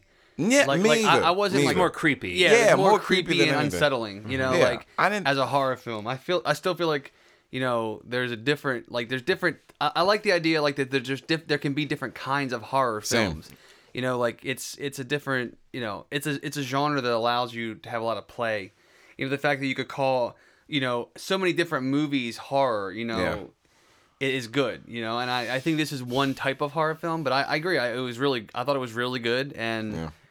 I don't think that every movie should be like this. I'm just saying. Yeah, no, I get what you're getting Yeah. at. It's just like I just feel like I was thinking it was going to scare me more Oh, than it yeah, did. yeah. But I think I still enjoyed it as much. It just in a different way. I expected it to get a little goofier with like the monster and stuff, and so Yeah. in a weird way, I thought it was creepier and more atmospheric than I expected it to be. I thought I was going to be like enjoying more of like a goofy kind of monster movie Right. effect, but it's much more like stick with you kind of unsettling, Sure. than jump out at you unsettling. We should mention the actress's name. Essie Davis is Amelia. I mean, she basically is the movie. You know what I mean? Yeah. Like her face is so expressive. There's a scene where she goes and talks to the cops, and you see her realizing in the middle of the conversation a combination of how crazy she sounds, Yeah. and beginning to wonder if maybe there's a conspiracy afoot. That was just indicative of the kind of performance that it is, but it's very subtle. She's doing like 5 things at once throughout the movie. I love that scene when she's at the cop at the Yeah. police station. And she sees the yeah. hat and the jacket hanging up in the background. Yeah. That was great. And you still don't know at the end, Yeah. is she hallucinating that, Yeah. or is there actually some presence? Babadook. And once it chooses you, you can't get rid of it. Oh God, man. And then that line itself is sort of a giveaway. If you really think about it, the end of the movie is all about how you can't really getting rid of this thing isn't really an option. Would you But, watch a second one? I would be surprised if they did, but I would be interested to see. I don't know. I'd be interested to see a little bit more about this creature kind of menacing people. But I feel like the story of those two. The only question I have really at the end of the movie is: so is the kid a real magician? Because he seems to be one. At the very end of the movie, the kid seems to be. He's been doing little kid magic tricks throughout the movie, and at the end, he pulls off what I would consider to be a professional Legit level, magic. a piece of stage magic that he shouldn't be able to pull off in the backyard. Did you think that when he did it that it would that it would be something dead in there? I didn't know what it was I going to thought be. that it was gonna be like, "Durr," and then that would be the end of the movie. I thought they would like open it up and Yeah. everything would be like decapitated. Yeah. I fucking love that scene. He was really funny. Yeah, the kid was great. That kid was really funny. Well, he was great. I mean, he was just a believable, very natural kid actor, and the relationship between them was believable. And I was thinking that even before the movie really delved into it. But yeah, one of the better child performances, at least as far as matching the tone of the material and rising to the occasion of it. That kid was great. And you believe that he was kind of a troubled kid who, because he's a kid, doesn't even understand what being a troubled kid means. Do you know what I mean? Like, Yeah. he was, Yeah, he's like defending ideas in his head. He's like, "What? Yeah. I didn't mean that." Like, so I love that. I love that about that kid. He was very likable, and I hate shitty kid actors, and this kid was so good. I enjoyed it. Babadook. Babadook. Yeah. So what else have we seen? Did I talk to you about Dear White People the last time? No. Okay, so I saw didn't. Dear White People. I don't think he did. Steve, do you think had he seen it before we met last time? I don't think so. No. Okay. Well, first thing I'll say. That's how you start all of your conversations with me and Steve. Dear white people, I have something important to say to you. I want to see it, but was it worth going out to the theater and seeing? Heavy-handed. I mean, because of the subject matter, it felt very. I don't know if you've ever seen School Days. Spike More or Lee movie. less heavy-handed than Higher Learning, the John Singleton film. Way less. Way less. Okay, so Way I might less. like it. Way less, but it was heavy-handed Yeah. nonetheless. I mean, because it didn't have the same results as. Oh my God! Like it wasn't nearly the consequences of everything. Were Is it a comedy? half comedy. It's a dark comedy in a lot of ways, and it kind of revolves around the idea of Do you remember that event that happened a couple Oh, years totally. ago? No need to mention anything more about it. Yeah. No, I don't know what the hell you're talking about. Oh, okay. The event that happened with the schools where they had like the black theme party. Oh, yeah, the blackface, like the Black- frat and sorority. Yeah, so Yeah. a lot of it. We should centered- mention what we're talking about, like people showing up at a party, and it's like, Yeah. what is it called? It's, I mean, the names I'm sure It's would like be weird, but they were like, bring your 40s, bring your bitches, bring Yeah. your. We're food having a stamps. Negro party. Yeah, it was like that. Ugh. So a lot of it revolves around the circumstances that could bring about an event like that. Oh, okay. Yeah, and a student that has a radio show called Dear White People, where she kind of goes off on these tangents about how really honestly inconsiderate people can be. Not everybody can be Just white people. in these sort of environments, and it's handled really well, and it gets a little crazy when she runs for like basically like class president of her building. And it's a cool movie. Very heavy-handed. Not the best movie I've ever seen, but I think that it's one of those movies that addresses a lot of things that aren't really addressed ever. Kind of like that show Blackish. Like Blackish is attacking a sort of thing that has become an issue, like post civil rights, post Obama, but still pre Obama Jr. yeah, but like the idea, like, well, there's an idea of this whole what is the new black? Well, a black that's like far removed from the civil rights movement, but not removed from the shittiness that exists as a result of everything that happened So hundreds of years before. So, because it did seem like it was getting into some, like from the trailer, it seemed like it was getting into some subtle distinctions within that realm. Like it Yeah. looks like there's the kid with the afro. He's like a kid who feels like he is pegged as acting too white, despite being black. I mean, I think a lot those of little that. things, it. I don't know. I could have seen it going either way. Like if you told me it was the most heavy-handed thing I've ever seen in my life, was heavy. I would have believed it. But you're But saying not- it's also kind of funny, Yeah, and it it's might be kind of- getting at some kind of things funny. that other movies haven't already gotten to. So Yeah. in that sense, maybe it is the thought it kind was of cool. movie that people need. Yeah, I think it's one of those movies. So imagine it's a Spike Lee movie without anybody dying in it, if that helps you understand. That's a real thing, man. Like, Yeah. I think that people need to know the distinction because in Spike Lee movies related to race, someone has to die. And all of his movies involve race. So someone dies. Every movie. In a horrific way that'll make you feel uncomfortable for the rest of I know. your I day. was really surprised when I saw Malcolm X. He died at the end. Right. So crazy, I had bro. no idea that was going to happen. Who'd knew? Who Spike knew? Lee and the way he likes to tell stories. Fucking people dying in the end. But yeah, I think it's worth checking out. I mean, I don't know. I enjoyed it. I enjoyed it, but it wasn't, like I said, not the best movie. But it did something that I hadn't seen in a movie in a while. So saw that. Anybody see Skeleton Twins? Nope. Saw that. Very good. Was it? See it. I mean, I don't want to talk about it forever, but it's good. I mean, God, I always forget names. Kristen. You know, that was originally called Dear Skinny People. Kristen. Dear Skinny People. Are they called the Skeleton Twins because they're both skinny, or was there another reason? No, that was another Okay. reason. Related to their dad when they were younger. He was Skeletor.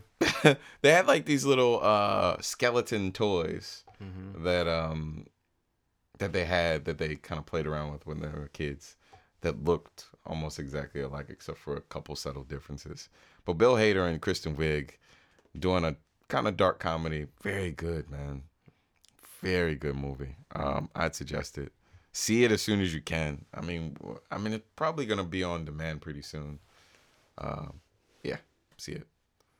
Any other? I mean, I saw a lot of movies, so I just wanted to rotate a Well, little I around a saw little bit. one big one that we haven't talked about yet, and I saw one small one. What was the big one? Does it have a hero? Well, I did see that one. Does it have a man apologizing for doing something really shitty in space? He's like, I'm so sorry. I'm so sorry.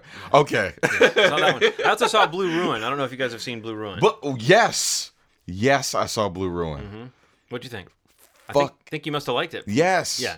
Non-stop action. I think I talked about it a little bit on a previous catch-up episode. Did we maybe? Yeah, maybe. Just it for was a past, yeah. bit. Fucking amazing movie. I don't know how you felt about it. I don't know. I loved actually am still kind of processing it, but I Yeah. thought it was really effective and moody and very much about like, you know, it's yet another movie about what a great idea revenge is. You know, Yeah. it's yet another movie that examines just how a revenge is a great idea that works out best for everybody, and so get some revenge if you can. No, it's about Yeah. how, you know, once you go on a mission of revenge, you've sort of sealed your fate. And Yeah. the whole It's- story, the character even seems to know that he doesn't really. There's no real out. I mean, in Blue Ruin, you don't really know. I wouldn't want to spoil it for someone that hasn't seen it, but you don't know the first chunk of the movie. You don't know what's going on. Yeah. You just know this guy looks like he's out to get somebody, and when you find out why, and then you find out it involves the whole family, and this guy doesn't really know where to stop with his Yeah. his mission of revenge, which he now knows he had the. Well, I don't want to give too much away, but you know, like you know what I'm saying. It unfolds over the course of the movie, like what he's actually doing and why he's doing it. He seems to kind of lose his tether. I thought that was really interesting, especially because he's kind of a schlubby guy. What'd You you know- think about Buzz from Home Alone being in it? Wait, are you talking about the same movie? Yeah. I'm serious. That was him. You know what I'm talking about? Which part? He was the friend. Oh, okay, from Home Alone. Yeah. I'm so sorry. I should have said No. I thought. Here's what I did. Oh, no. I thought you were saying Buzz Lightyear No. from Home Improvement. Holy shit. So I thought you meant Tim Allen. Holy shit.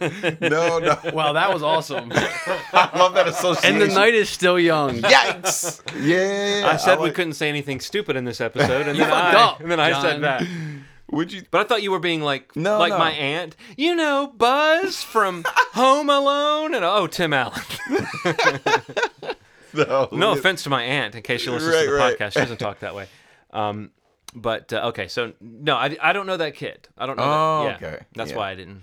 I mean, I don't think he'd been in anything besides. I found his facial expression to be odd because it's unreadable. There's a couple scenes where he's like standing there, and he's got this like Yeah. this like he's showing his teeth, but I couldn't tell. I think it's just I think it was supposed to be him just with a resting expression. Yeah. But it was a very strange expression that I was trying to read, and I even wrote something down about it, like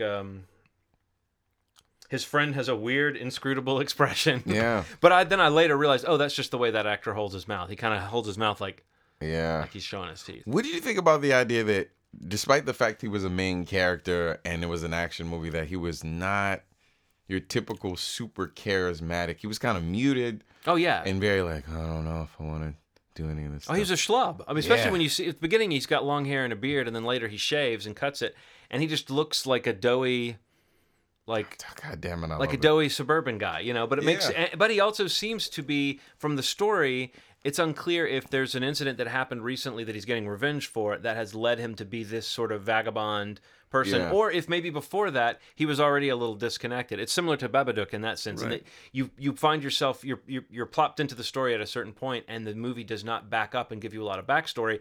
Blue Ruin, I thought, did a great job of visual storytelling and almost zero conversations people wouldn't really have. It's just that exists just to catch the viewer up. Yeah. There was almost none of that None. in Blue Ruin. And in fact, it made it kind of poetic and mournful the whole time you're just watching it, and you're watching this like disaster in slow motion. But Yeah. I thought that part of it was really cool, the fact that the storytelling was so visual and really not a lot of exposition. Very good movie, man. And it takes it, you know, the I love the way it took the there's this macho cliche in a movie of a guy gets injured and he has to go off and fix himself up. I thought Blue Ruin did a great job of kind of reversing that idea of like showing a guy he's going to try to fix himself up after an injury, but at some point we all have to, you know, wander into the emergency room and fall down on the floor. Yeah, it was a cool movie. Steve, you should. Yeah, I have it. I've wanted Man. to watch it for a while. I haven't gotten to it. I did the same way that you have it. I had it in a list of movies. I was like, I don't have anything to watch. Let me turn this on Yeah. and see how it is. Yeah. And I was sucked in. It's a great movie. He made the mistake of trying to get revenge on the gunsiest family Yeah. in the world. It's nothing more amazing than seeing people that you don't typically see with guns have guns Yeah. and shooting at each other. Because, I mean, you're used to in an action movie seeing big people like Sylvester Stallone, but seeing Southern These rural middle-aged women or yeah. shitty people Yeah. shooting at each other with missing teeth, it's fucking incredible. Mm-hmm. So, I don't know. I thought it was, with Uzis no less. So, I don't know. I thought it was really cool. Blue Ruin. So, yeah, wow. There's two big ones. I guess Steve was alluding to one that I just saw with the boy. Yeah, I don't need to spend a lot of time on it. It's fucking awesome. Yeah. And it's called Big Hero 6. It's Okay. Disney, it's Marvel, it's creative, it's fun, it's got heart. It's got an awesome new character that I'm sure kids will love. I love. Oh, Henry's already acting Yeah, like I was him and talking like him. upstairs Yeah. to Henry about how he prefers Baymax, whether it's in suit or out of suit. Henry actually accurately said that out of suit he's a lot more huggable, Yes. which is obviously my measuring stick. So I would course. prefer out of Right. suit. Yeah, man, just a really fun movie. So cool. I mean, and so meta in so many ways about the whole superhero thing, and even characters in the movie pointing out like, you know, this is an origin story. Like T.J. Miller's character that he voices, Fred, I think is his name. Voice talent was great. I don't know. I don't want to ramble. You know, I know that we talked about a lot of movies and there's still more to talk about. It's a no-brainer to me. You know, Yeah. it's at this point, you know, it's still got like it still has some of the touches of a Pixar movie. Obviously, they're all in Yeah, I was house going to say, now. what do you think the difference between, now that we're in the Lasseter era? Yeah. What's the difference between a Disney movie and a Pixar movie? I don't know. It's becoming more and more blurred to me. Yeah. And I feel like even throwing Pixar shorts in front of Disney movies now.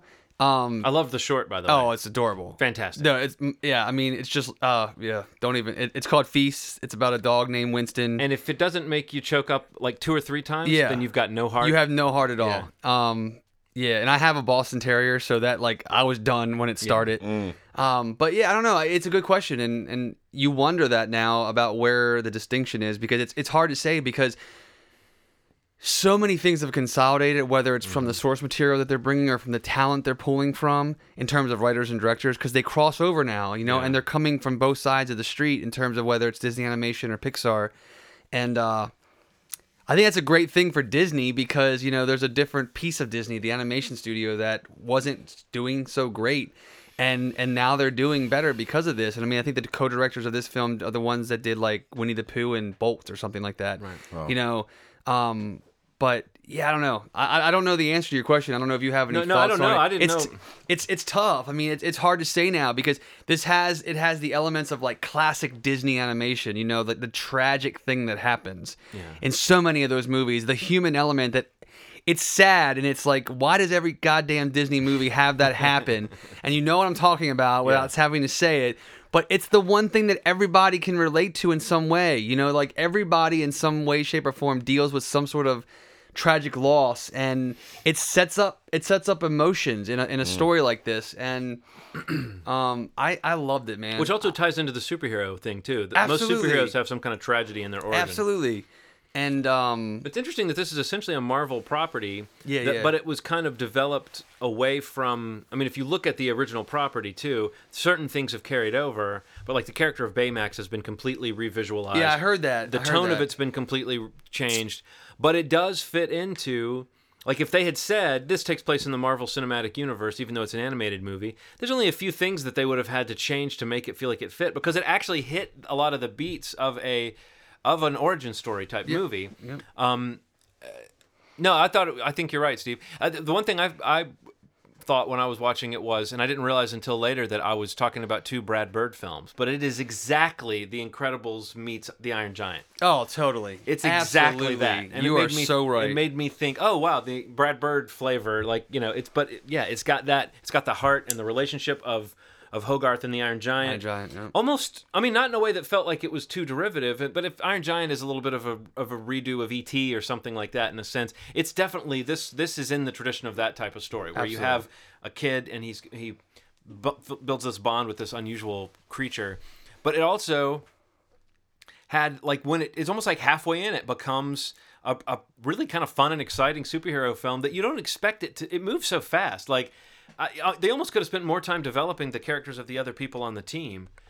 But I think that they're sketched in so quickly and effectively that I wouldn't complain and say they should have gotten more screen time. But I'm saying that's the only part of the movie that feels a little rushed, is going from, oh, this is a kid who builds robots and stuff, to this is a kid who apparently in a weekend can whip up like super suits for everybody. But there's enough there No, earlier. No, but they set up Yeah. totally that he's like a genius, and it's like that's his power is that he's not like a not only brainiac. his genius, but the people. Oh, yes. You know, every element that they become in their right, right. Like, what superpower becomes their power. is introduced in a science lab. Yeah. You know, and it's technology in that world, and even in this world, it's not something that isn't completely plausible. You know what I mean? Like, and it makes being smart seem like the coolest thing in the world absolutely, too, which kids, is great. Kids love science. Great for you know, kids, like yeah. you know, why not love science? You could be this dude. You know, you can make Baymax. Right. No, it was a blast. I loved it. Highly recommended it. And let's do it. Let's do it. La, la, la, la, la. What does he say? La, la, la, la, la, la. That's the scene. That's the scene, man. And Scott Adsit doing the voice of Baymax. Yeah. It's such a great. deadpan performance, and he's doing a robot, and he's very much in the. He's got these prepared responses to things, but the little inflections and little tone, like he manages to get so much character out of that dialogue. Yeah, I also saw. The Book of Life and Box Trolls. So there may be a 0.5 with Henry running down his favorite kids movies of the Nice. season. That works for me. Because he actually expressed the desire. He was like, "So when are we doing another?" But this was of those three. This is definitely the one that seems like it's earned the place on the shelf. I mean, I can see us. You know, I could see this being one of those movies that we just.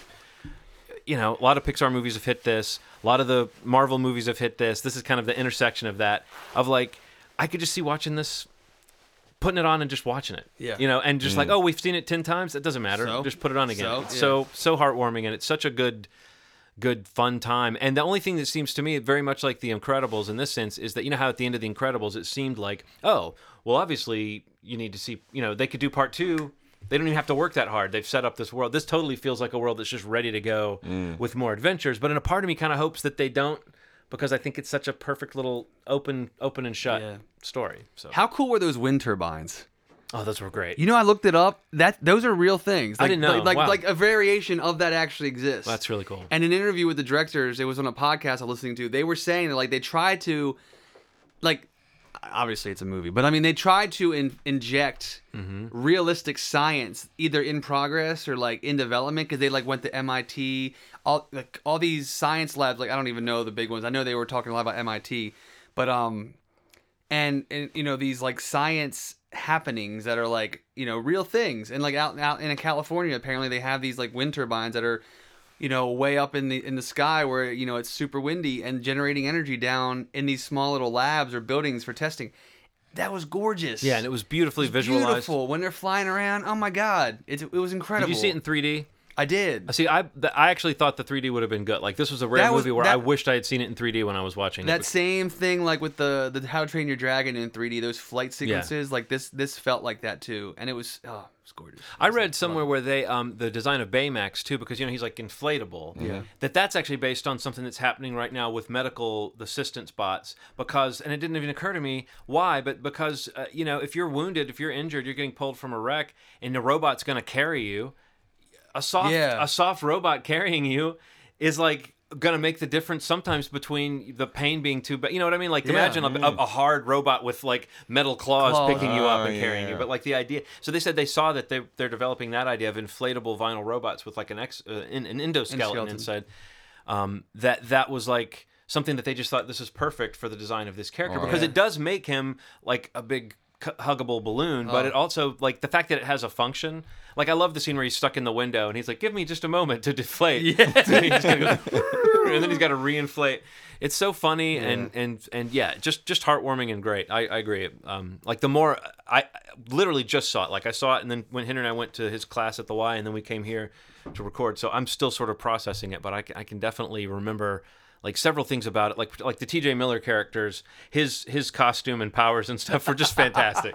I don't want to give too much away, but his whole idea. Did you stick around for the after the credits scene? I didn't see it. Okay. I was out, you know, after the screening. No, I didn't see the credits. Well, there's something that happens after the credits that ties it in even more as like a Marvel property. Oh, you know? really? Yeah. Damn it. I gotta got to see go it. back and check And out that. actually, I thought, okay, this is both a kids movie and a Marvel property. So the idea that there must be a scene coming at the end of the credits, I feel like the end scene is almost like a spoof of Marvel, of you know, the idea of setting up the next movie. It totally sets up. I don't think they're going to go there, but it totally sets up like this is, you know, this is what they would do if this was a superhero movie. So I gotta see it. Big Hero 6. And by the way, Big Hero 6 is not a name of the robot character. For some reason, I thought that was him. It's the team of people. I didn't realize okay. that until midway into the movie. Oh, there's 6 of them. Gotcha.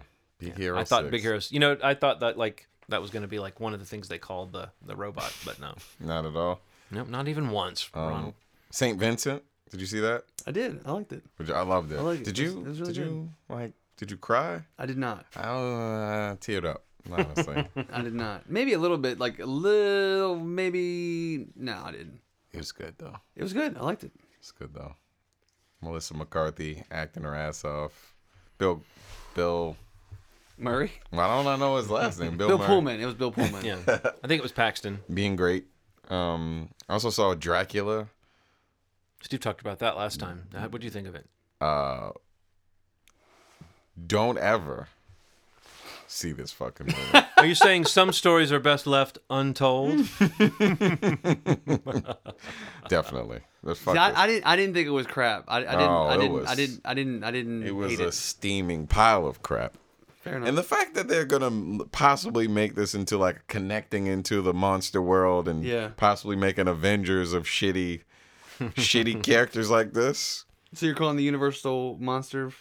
If Film no, you shitty know what? characters? If they, I want to see it happen in a good way, but if this is a representation of what's to come, My impression is they've left the door open to do that, but that they're not beholden to it. Because I think this movie was kind of conceived separate. Excuse me, I just became the Babadook. I was like, you're turning into the Bob. This movie was conceived separately from that plan, Before I think, that, yeah. to create like a universe. And Okay. they've said that I having not seen it, but you saw it, Steve, so maybe you can confirm.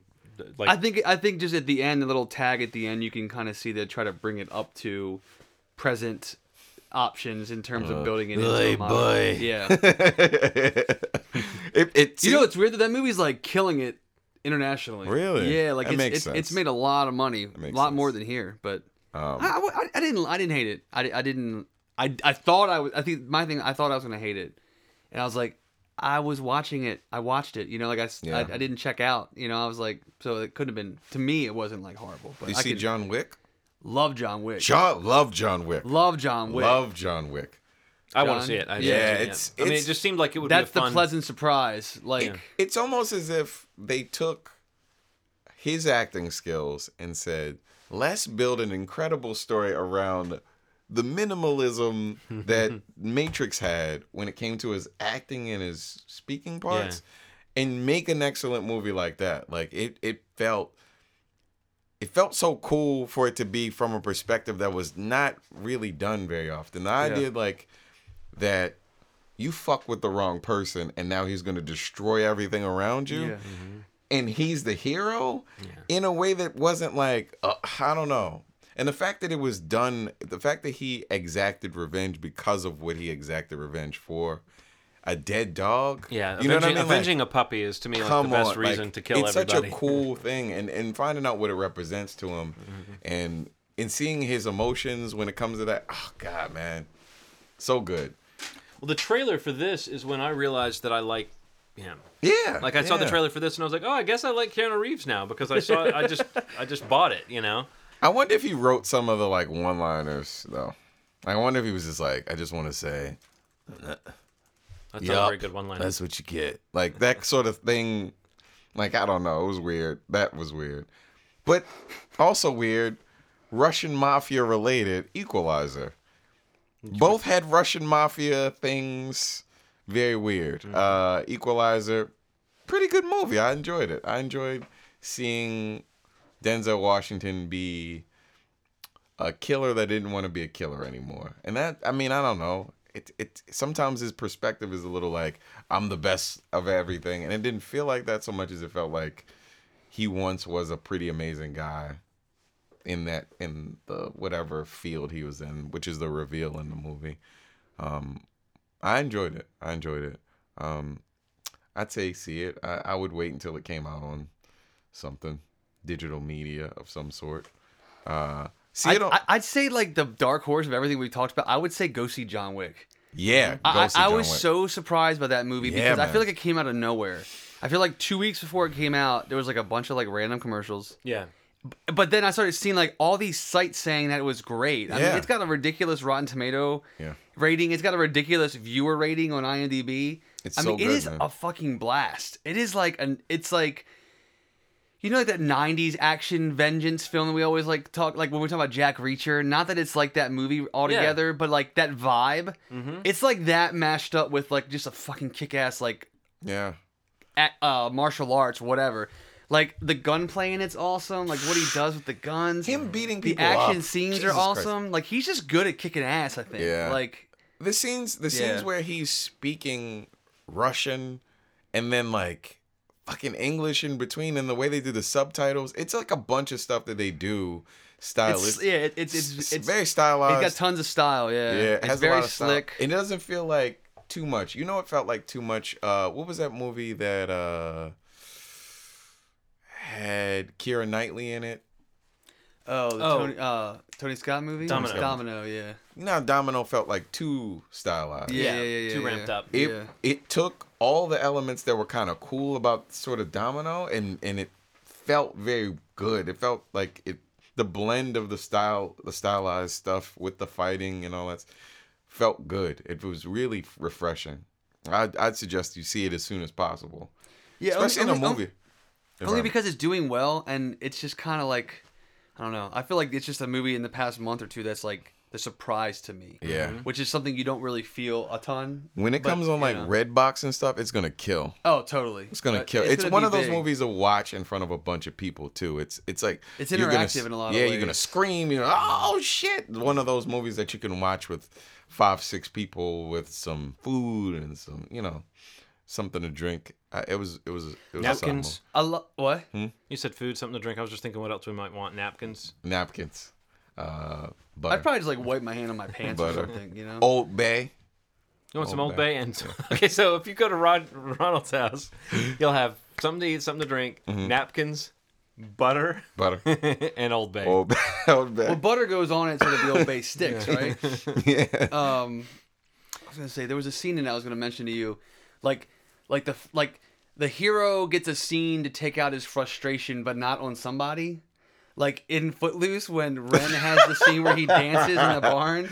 In this movie, Keanu Reeves has a scene where he gets to go be angry in his Mustang. He just goes to an airfield, just like a runway, Oh my and he God. just like does like donuts and floors it, and then like hits the brakes and then does donuts and Yeah. then floors it straight onto a semi truck, and he hits the brakes and stops just before it because he doesn't want to give up. But he Yeah. just had to take out a moment. Well, how do you think those guys work up those chops when they're in a car chase? They have to get a little practice. Right, in. I just love that moment. 'Cause I'm like, what's happening right here? Like he goes up, he knows the guys. Like It did it for way too long. he lets him in, and I like how much that seems like he's literally doing this for like 2 minutes on Yes. film.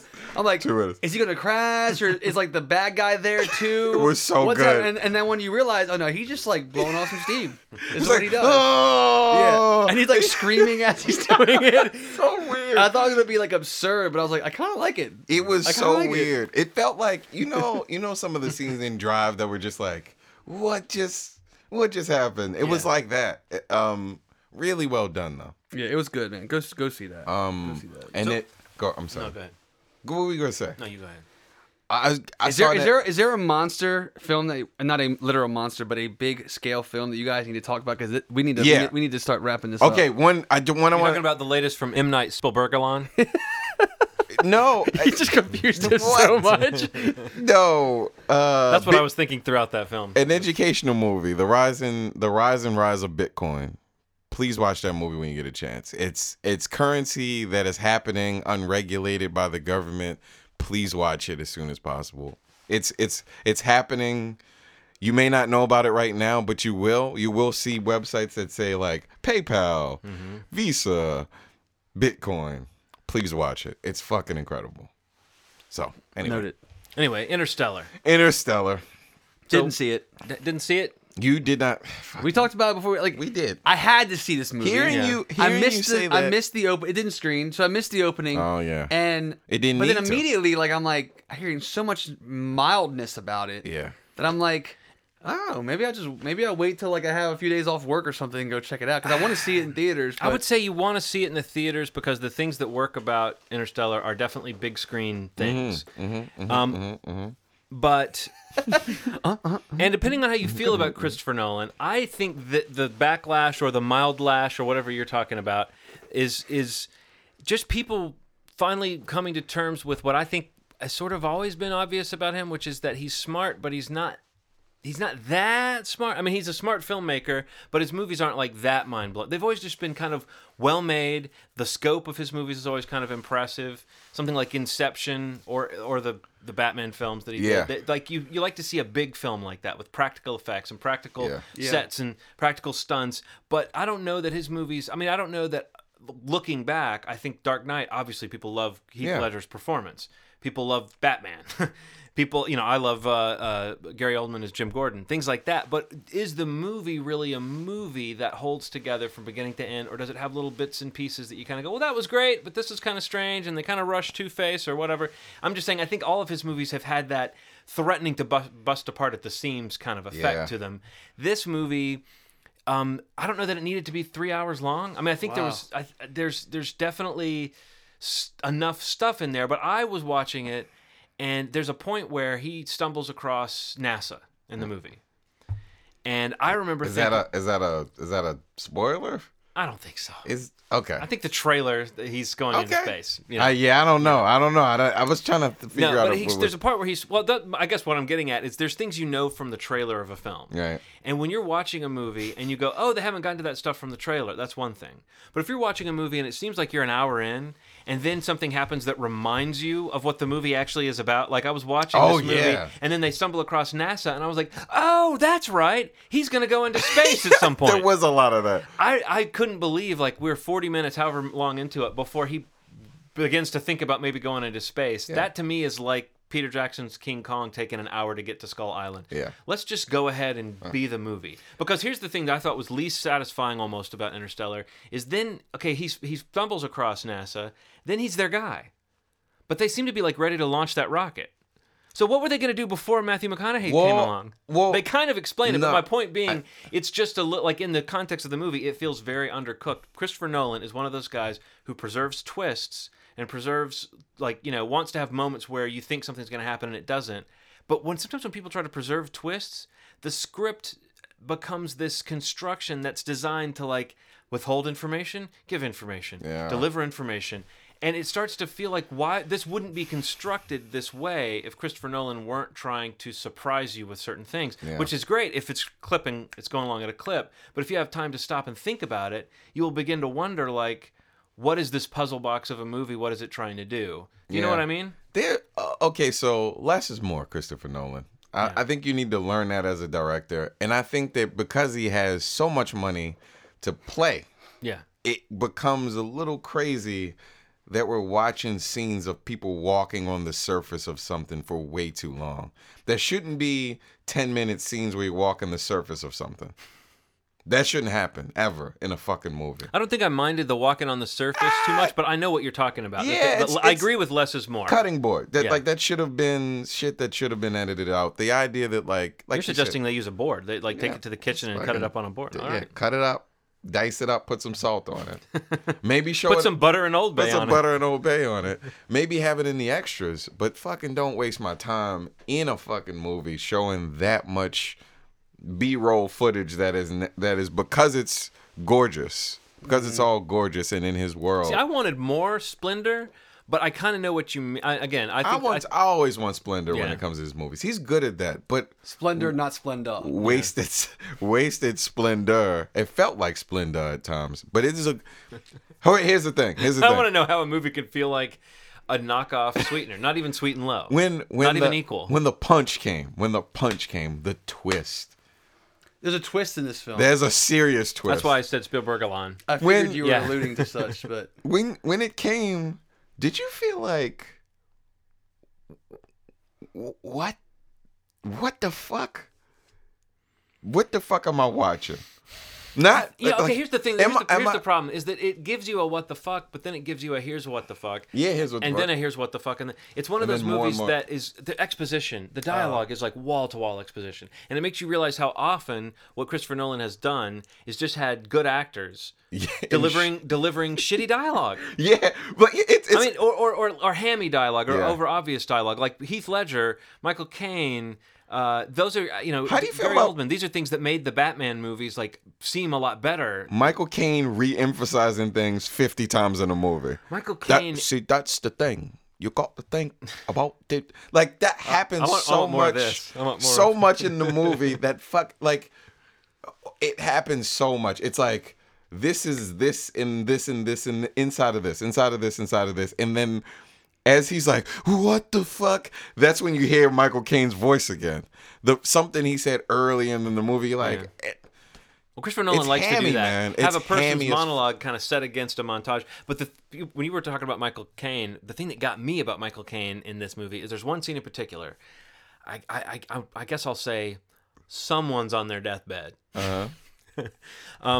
And the music gets so loud that you can't understand what this character's saying, and it's obviously like it's I know imagine, exactly what you're it's talking like about. imagine this, Steve. It's like the music gets so loud it drowns out the dialogue, but the dialogue it's drowning out is the music is going bum bum bum to tell you that this is really important. That what's just happened is it's like.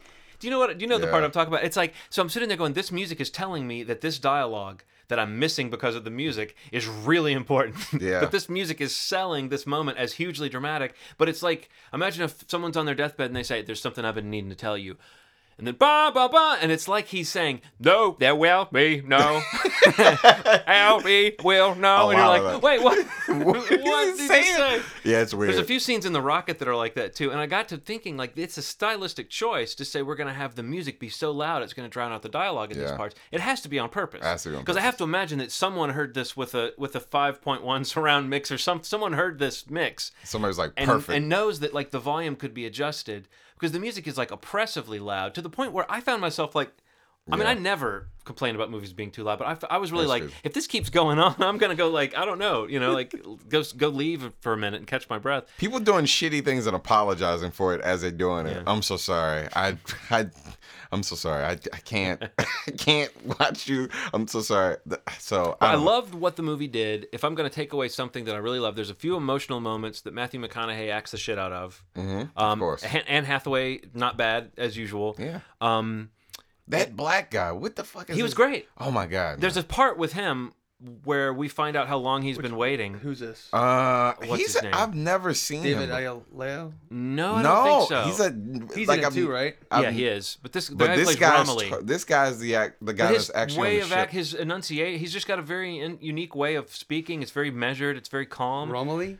Yeah, David Gyasi? yeah. I've never seen this guy before. But there's a scene you may have heard. There's like time dilation in the movie where like they're going down to a planet where every hour equals 7 years back on Earth, and then something happens to kind of stop them. And this guy thinks he's going to be alone on the space station for 2 hours, for 2 years.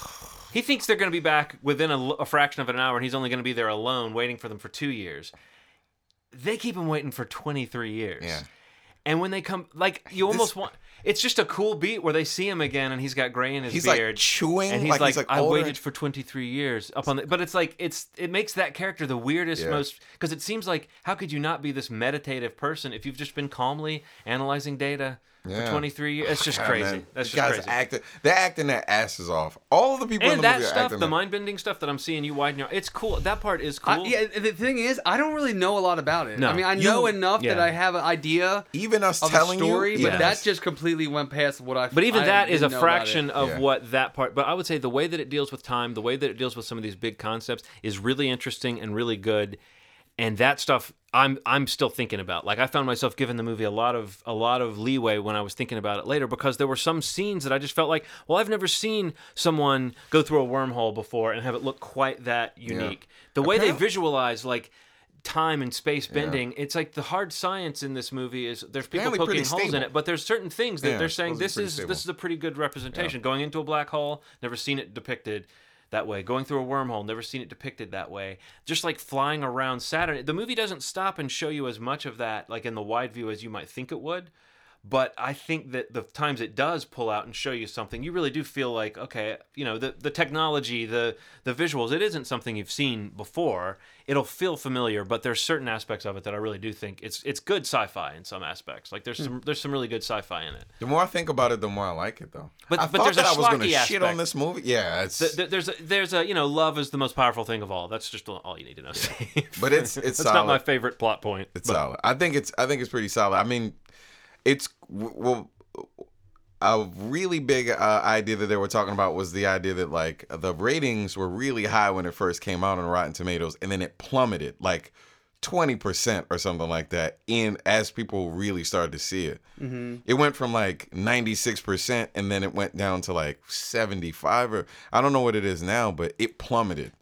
So that was Like a 74. yeah. 75. So it's. But That's it's a got mixture. a 9 out of 10 on IMDb for Right. users, for like Right, viewers, like real audience people, members. people that experience the movie. You're not robots. with like fresh, you know what I mean? Like I know what you're saying. I feel like you become a robot as some of these critics do, man. They become so artsy and shitty and in their heads that they don't see somewhat of the perspective that we I have. think the common audience goer or the non-overthinking audience goer is just as likely, though, to find this movie is not for them. You know what I mean? Yeah. I agree. But I do think this is a flashpoint. Like you're seeing people express misgivings about Christopher Nolan's whole career through this movie. You know what I mean? Like I don't think this changes anything for him. I think he still gets to make whatever Yeah. he wants to make for the next few movies at least. But it is interesting to see that it's almost like maybe kind of what you're saying, Ronald. It's as though the critics had their knives out. Yeah. waiting You know for what this movie is? What? This is that fucking Nicholas Winding Refn. It's the one that he just did. It's what's the name of that Only movie? God Forgives? This is the Only God Forgives of his movies. Chris Nolan's movies? Yes, it is, and that's why it's like you thought he was one thing, and then you see this movie like, oh, what the fuck am I? He's a little different than I thought he was. I think that's what it is. I think it's I don't think that he's a bad. I know what you're director saying, or though. it's a derivative of what people think they know him for. Okay. It's very derivative. Okay. Out of all the movies that he's had, this is very Only God Forgives of him, to me. Because as I'm watching, I'm like, I thought that this movie was supposed to have beats that I felt in other movies. It's not. Right. And that's, I don't know. Maybe that was a purposeful thing. Maybe this was his. One comment I wanted to make before we wrap this up is just that I liked the way for a second I thought, oh, that's weird. That robot voice doesn't sound like a robot. And then I was like, oh wait, but in the future they wouldn't like.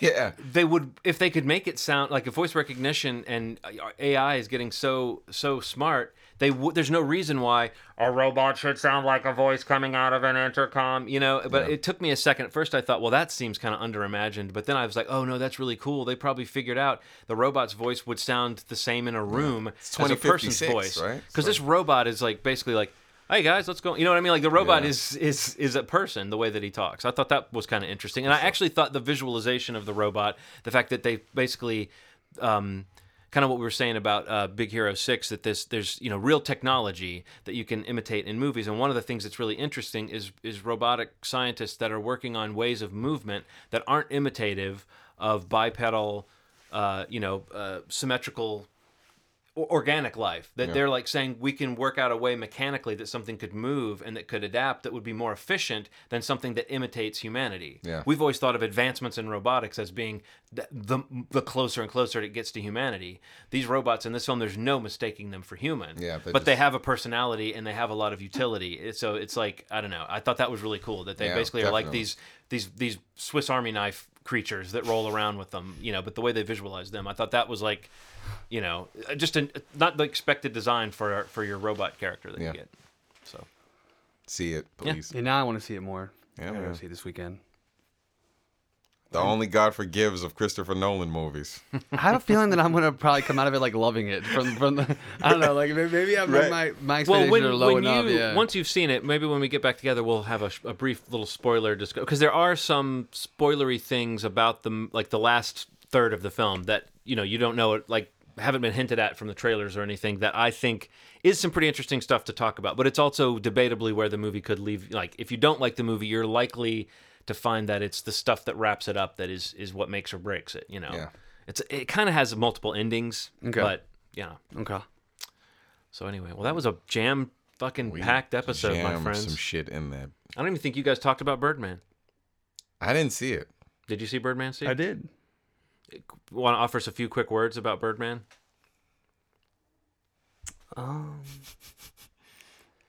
I liked Birdman. I didn't love it. I mean, it's a great film. It's not really my thing.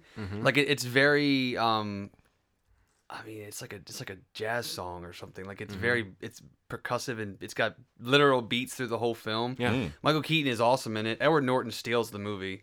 I keep hearing That's that. what I've heard, yeah. Yeah, I mean he's great in it. I mean I Wow. love Ed Norton, but I mean like I haven't seen him this good in a long time. Everybody's pretty much really good in it. I don't know, something about it didn't click with me like I thought it would. I mean it's like getting tons of love. I would definitely recommend checking it out. Definitely you guys check it No, out. I want to. I'm sure you both would love it. I definitely really liked it, but it's I don't, it just something just didn't click with me. I don't know if it was the style of the film that I didn't really kind of get into. I don't know. But Michael Keaton was awesome. But yeah, my takeaway from it was that Edward Norton was great. And I don't know, not to ramble, but quick, Birdman.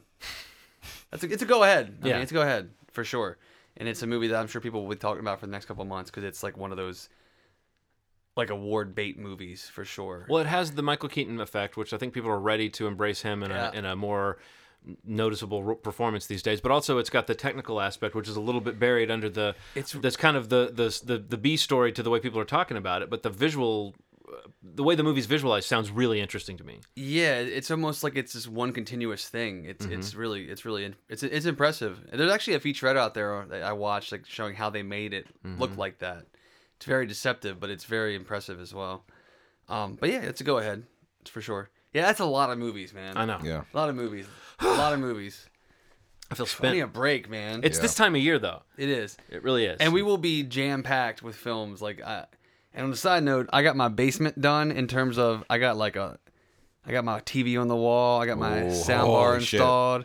It's looking real sexy. We gotta And come maybe over. come over and watch something good and with nice sound and I see big old something that TV. none of us have seen. Yeah. Like when Figure something when out. this Yeah. magical, this season when is Santa comes to town. Yeah, when Santa comes to town, let's definitely Let's watch do that, something. guys. But yeah, I'm gonna be watching a shitload of movies. Shit ton of movies. Can't wait. Can't wait. That's exciting, man. Yeah, man. I'm tired of watching them. Well, I have a big TV, but I always sometimes like watching them on my computer. Whoa, or, like, whoa! in You my put bedroom. that big one. You put that big No, one. I put on a there? 50-inch in the basement. That That's wall still is big. smaller, Wow. and we're closer to the TV. You're only like in the basement. You're only like maybe like 12 feet away, 13 feet away from the TV. So it's pretty nice. Wow, I'm excited. it sounds like a sweet setup. Yeah, broke it in with a little Super 8 the other night. That's what I break all my surround sound in with. I love that movie. The great movie. train scene. Yeah. the train crash. That's it, man. So That's loud. that's my measuring stick. I So love it. loud. It's so loud. So loud. Turn that shit off. So loud. You know Yeah, what I'm- it needs? It needs a Hans Zimmer score, and it needs Michael Caine trying to yell some dialogue over it. You test it out with that. We inner will sausage. what? No, I.